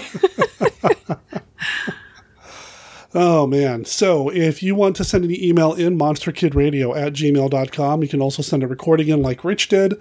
So you can do that, and I'll include that in a future episode. We've got one more episode before Halloween. Mm. So if there's anything happening in your neck of the woods, Halloween-wise, that you think Monster Kids might want to join you for, send it in to me, and I'll read it here on the show, or Brenda will read it here on the show, or we'll play a recording of it here on the show. I know Tom Garganus on Twitter said that there might be some other things that he's going to call in about, which would be awesome. Rich, thanks for calling in everything that you did about everything going on in your area. I'm stoked, man. There is so much good stuff happening for me this month. Brenda's going to be a Halloween widow. That's okay. I just want you to watch the budget. Of course. I mean, pre-ordering movies aside. And books. I haven't pre-ordered any books. Oh, I did. No, I did. That's right. I'm sorry. I did pre-order. I was trying to go through my Amazon account in my head. It's like, oh, no, there's no books on that pre-order list. It's all movies. Wait, there's more than one? Well, multiple copies. You told me to do 2 copies of No, I did not. So while we've been recording, while you had your back to me checking the voicemails, I was pulled out my phone, opened up my dummy account so I get like 5 cents back on it. Wee. The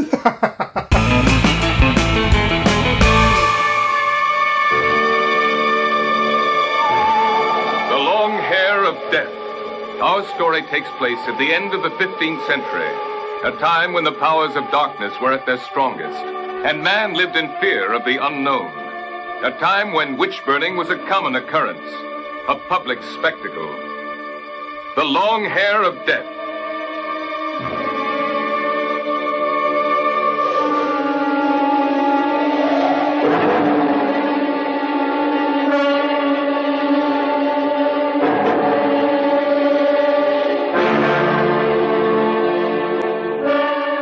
The Long Hair of Death, a film that will chill your spine and keep you gripped in your seat as you watch one of the most incredible stories of all time unfold before your eyes. You will see how the curse of a dying witch comes true as a village is ravaged by the plague and a man is hounded by his conscience and driven to commit one foul murder after another as he tries to satisfy his warped ambition.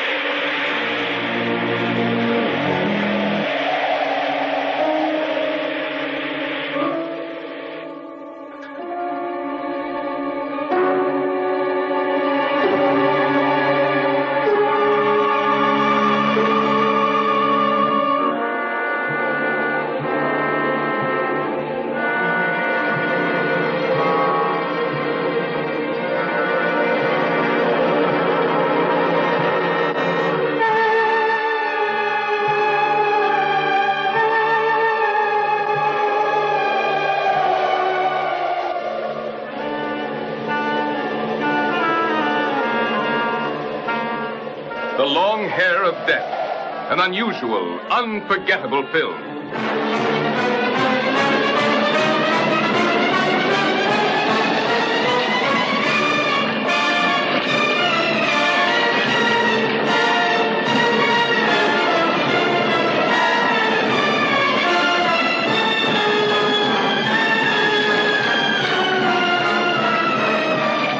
Do not miss The Long Hair of Death.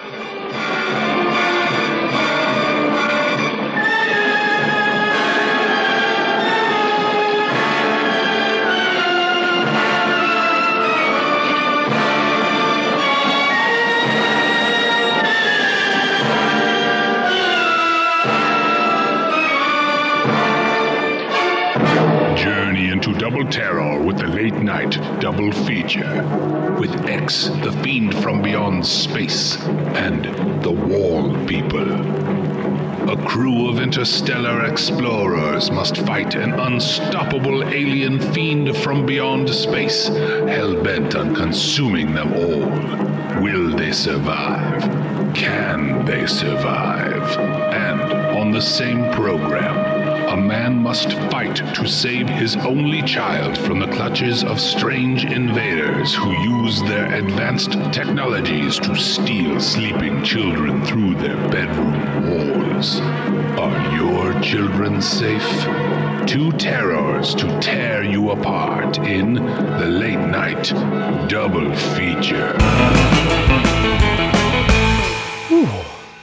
That brings us to the end of this episode of Monster Kid Radio. Like I said, there was a lot, more so than normal. Thank you for sticking around to the very end of this episode. I know I had a lot of stuff in here, and I hope you guys and gals had as much fun listening to it as I did creating it, recording it, listening to it again, and then editing it. Man, I had a blast putting it together, and I couldn't do the show without my amazing contributors. Everybody that calls in, everybody that writes in, everybody that agrees to be on the show, everybody that sends in segments, my wife Brenda, and you guys and gals who are listening to the show right now. You make this worth it, especially this time of year.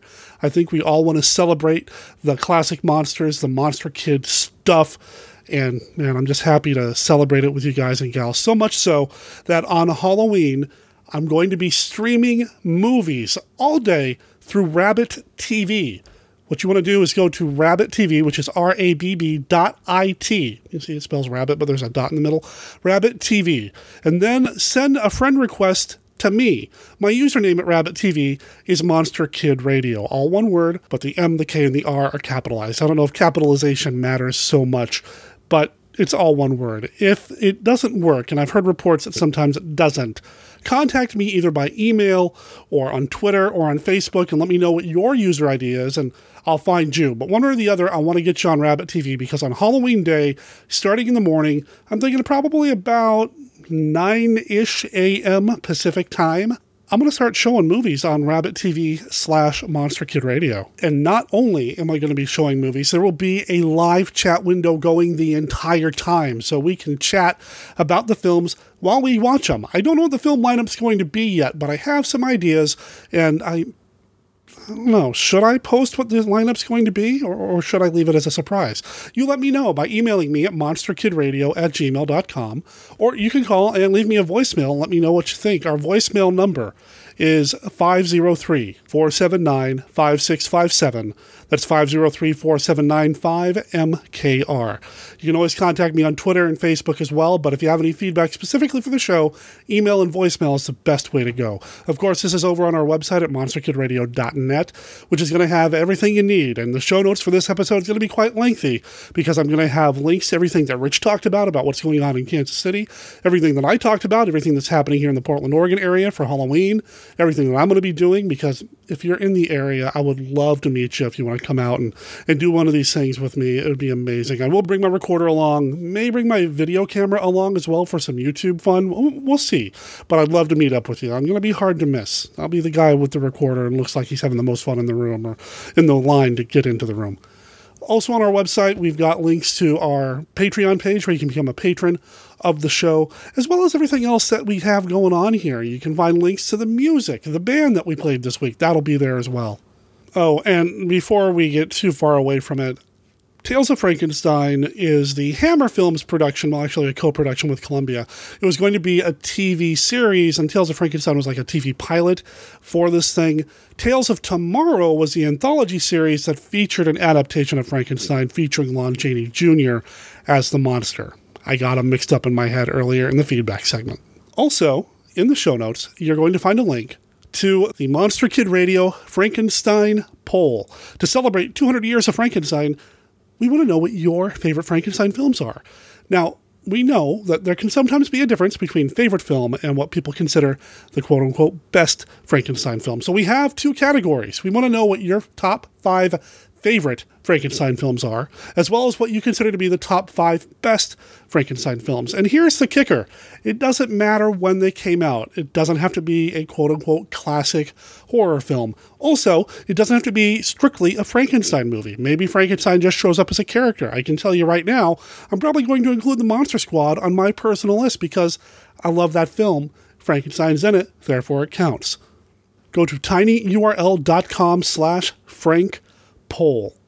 The deadline isn't until sometime next month, but we would love for you to get in there now so we can go ahead and start tabulating the results. Steve Turek, who recently had a birthday, is going to take all of this data and present to us, well, something. I'm not sure how we're going to do it yet, but he's going to be in charge of all the data.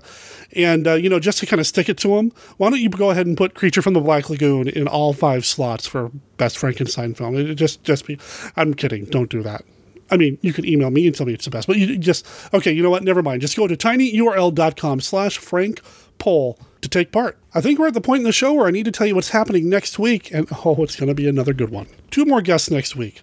First, we're going to be talking about the movie The Vampire Bat, and we're going to be doing that with friend of the show, Paul Curtis. Paul and I have actually been swapping messages back and forth for a long time, and I've wanted to have him on the show for a while, and finally, we're going to make it happen. That's not all that's going to be happening, though. We're also going to be talking about a new Dracula movie starring Bela Lugosi. Yeah, I'm serious. It's a new movie. It's called Dracula's Ghost, and it was created by Monster Kid and Monster fan. Man, is he a fan. Craig Scott Lamb. Craig's going to be here next week to talk about that as well. What is Dracula's Ghost? Well, you're going to have to come back next week to find out.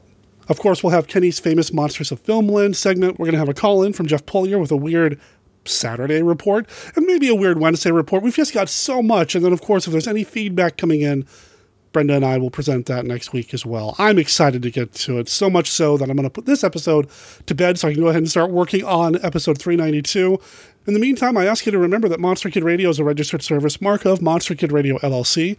All original content of Monster Kid Radio by Monster Kid Radio LLC is licensed under a Creative Commons Attribution, Non-Commercial, No Derivatives 3.0 unported license.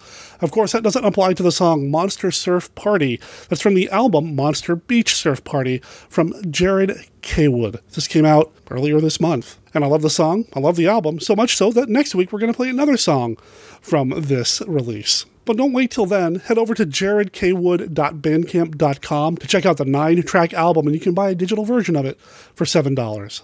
If you do so, make sure you let them know that you heard them here on Monster Kid Radio. My name is Derek M. Cook. I'll talk to everybody next week.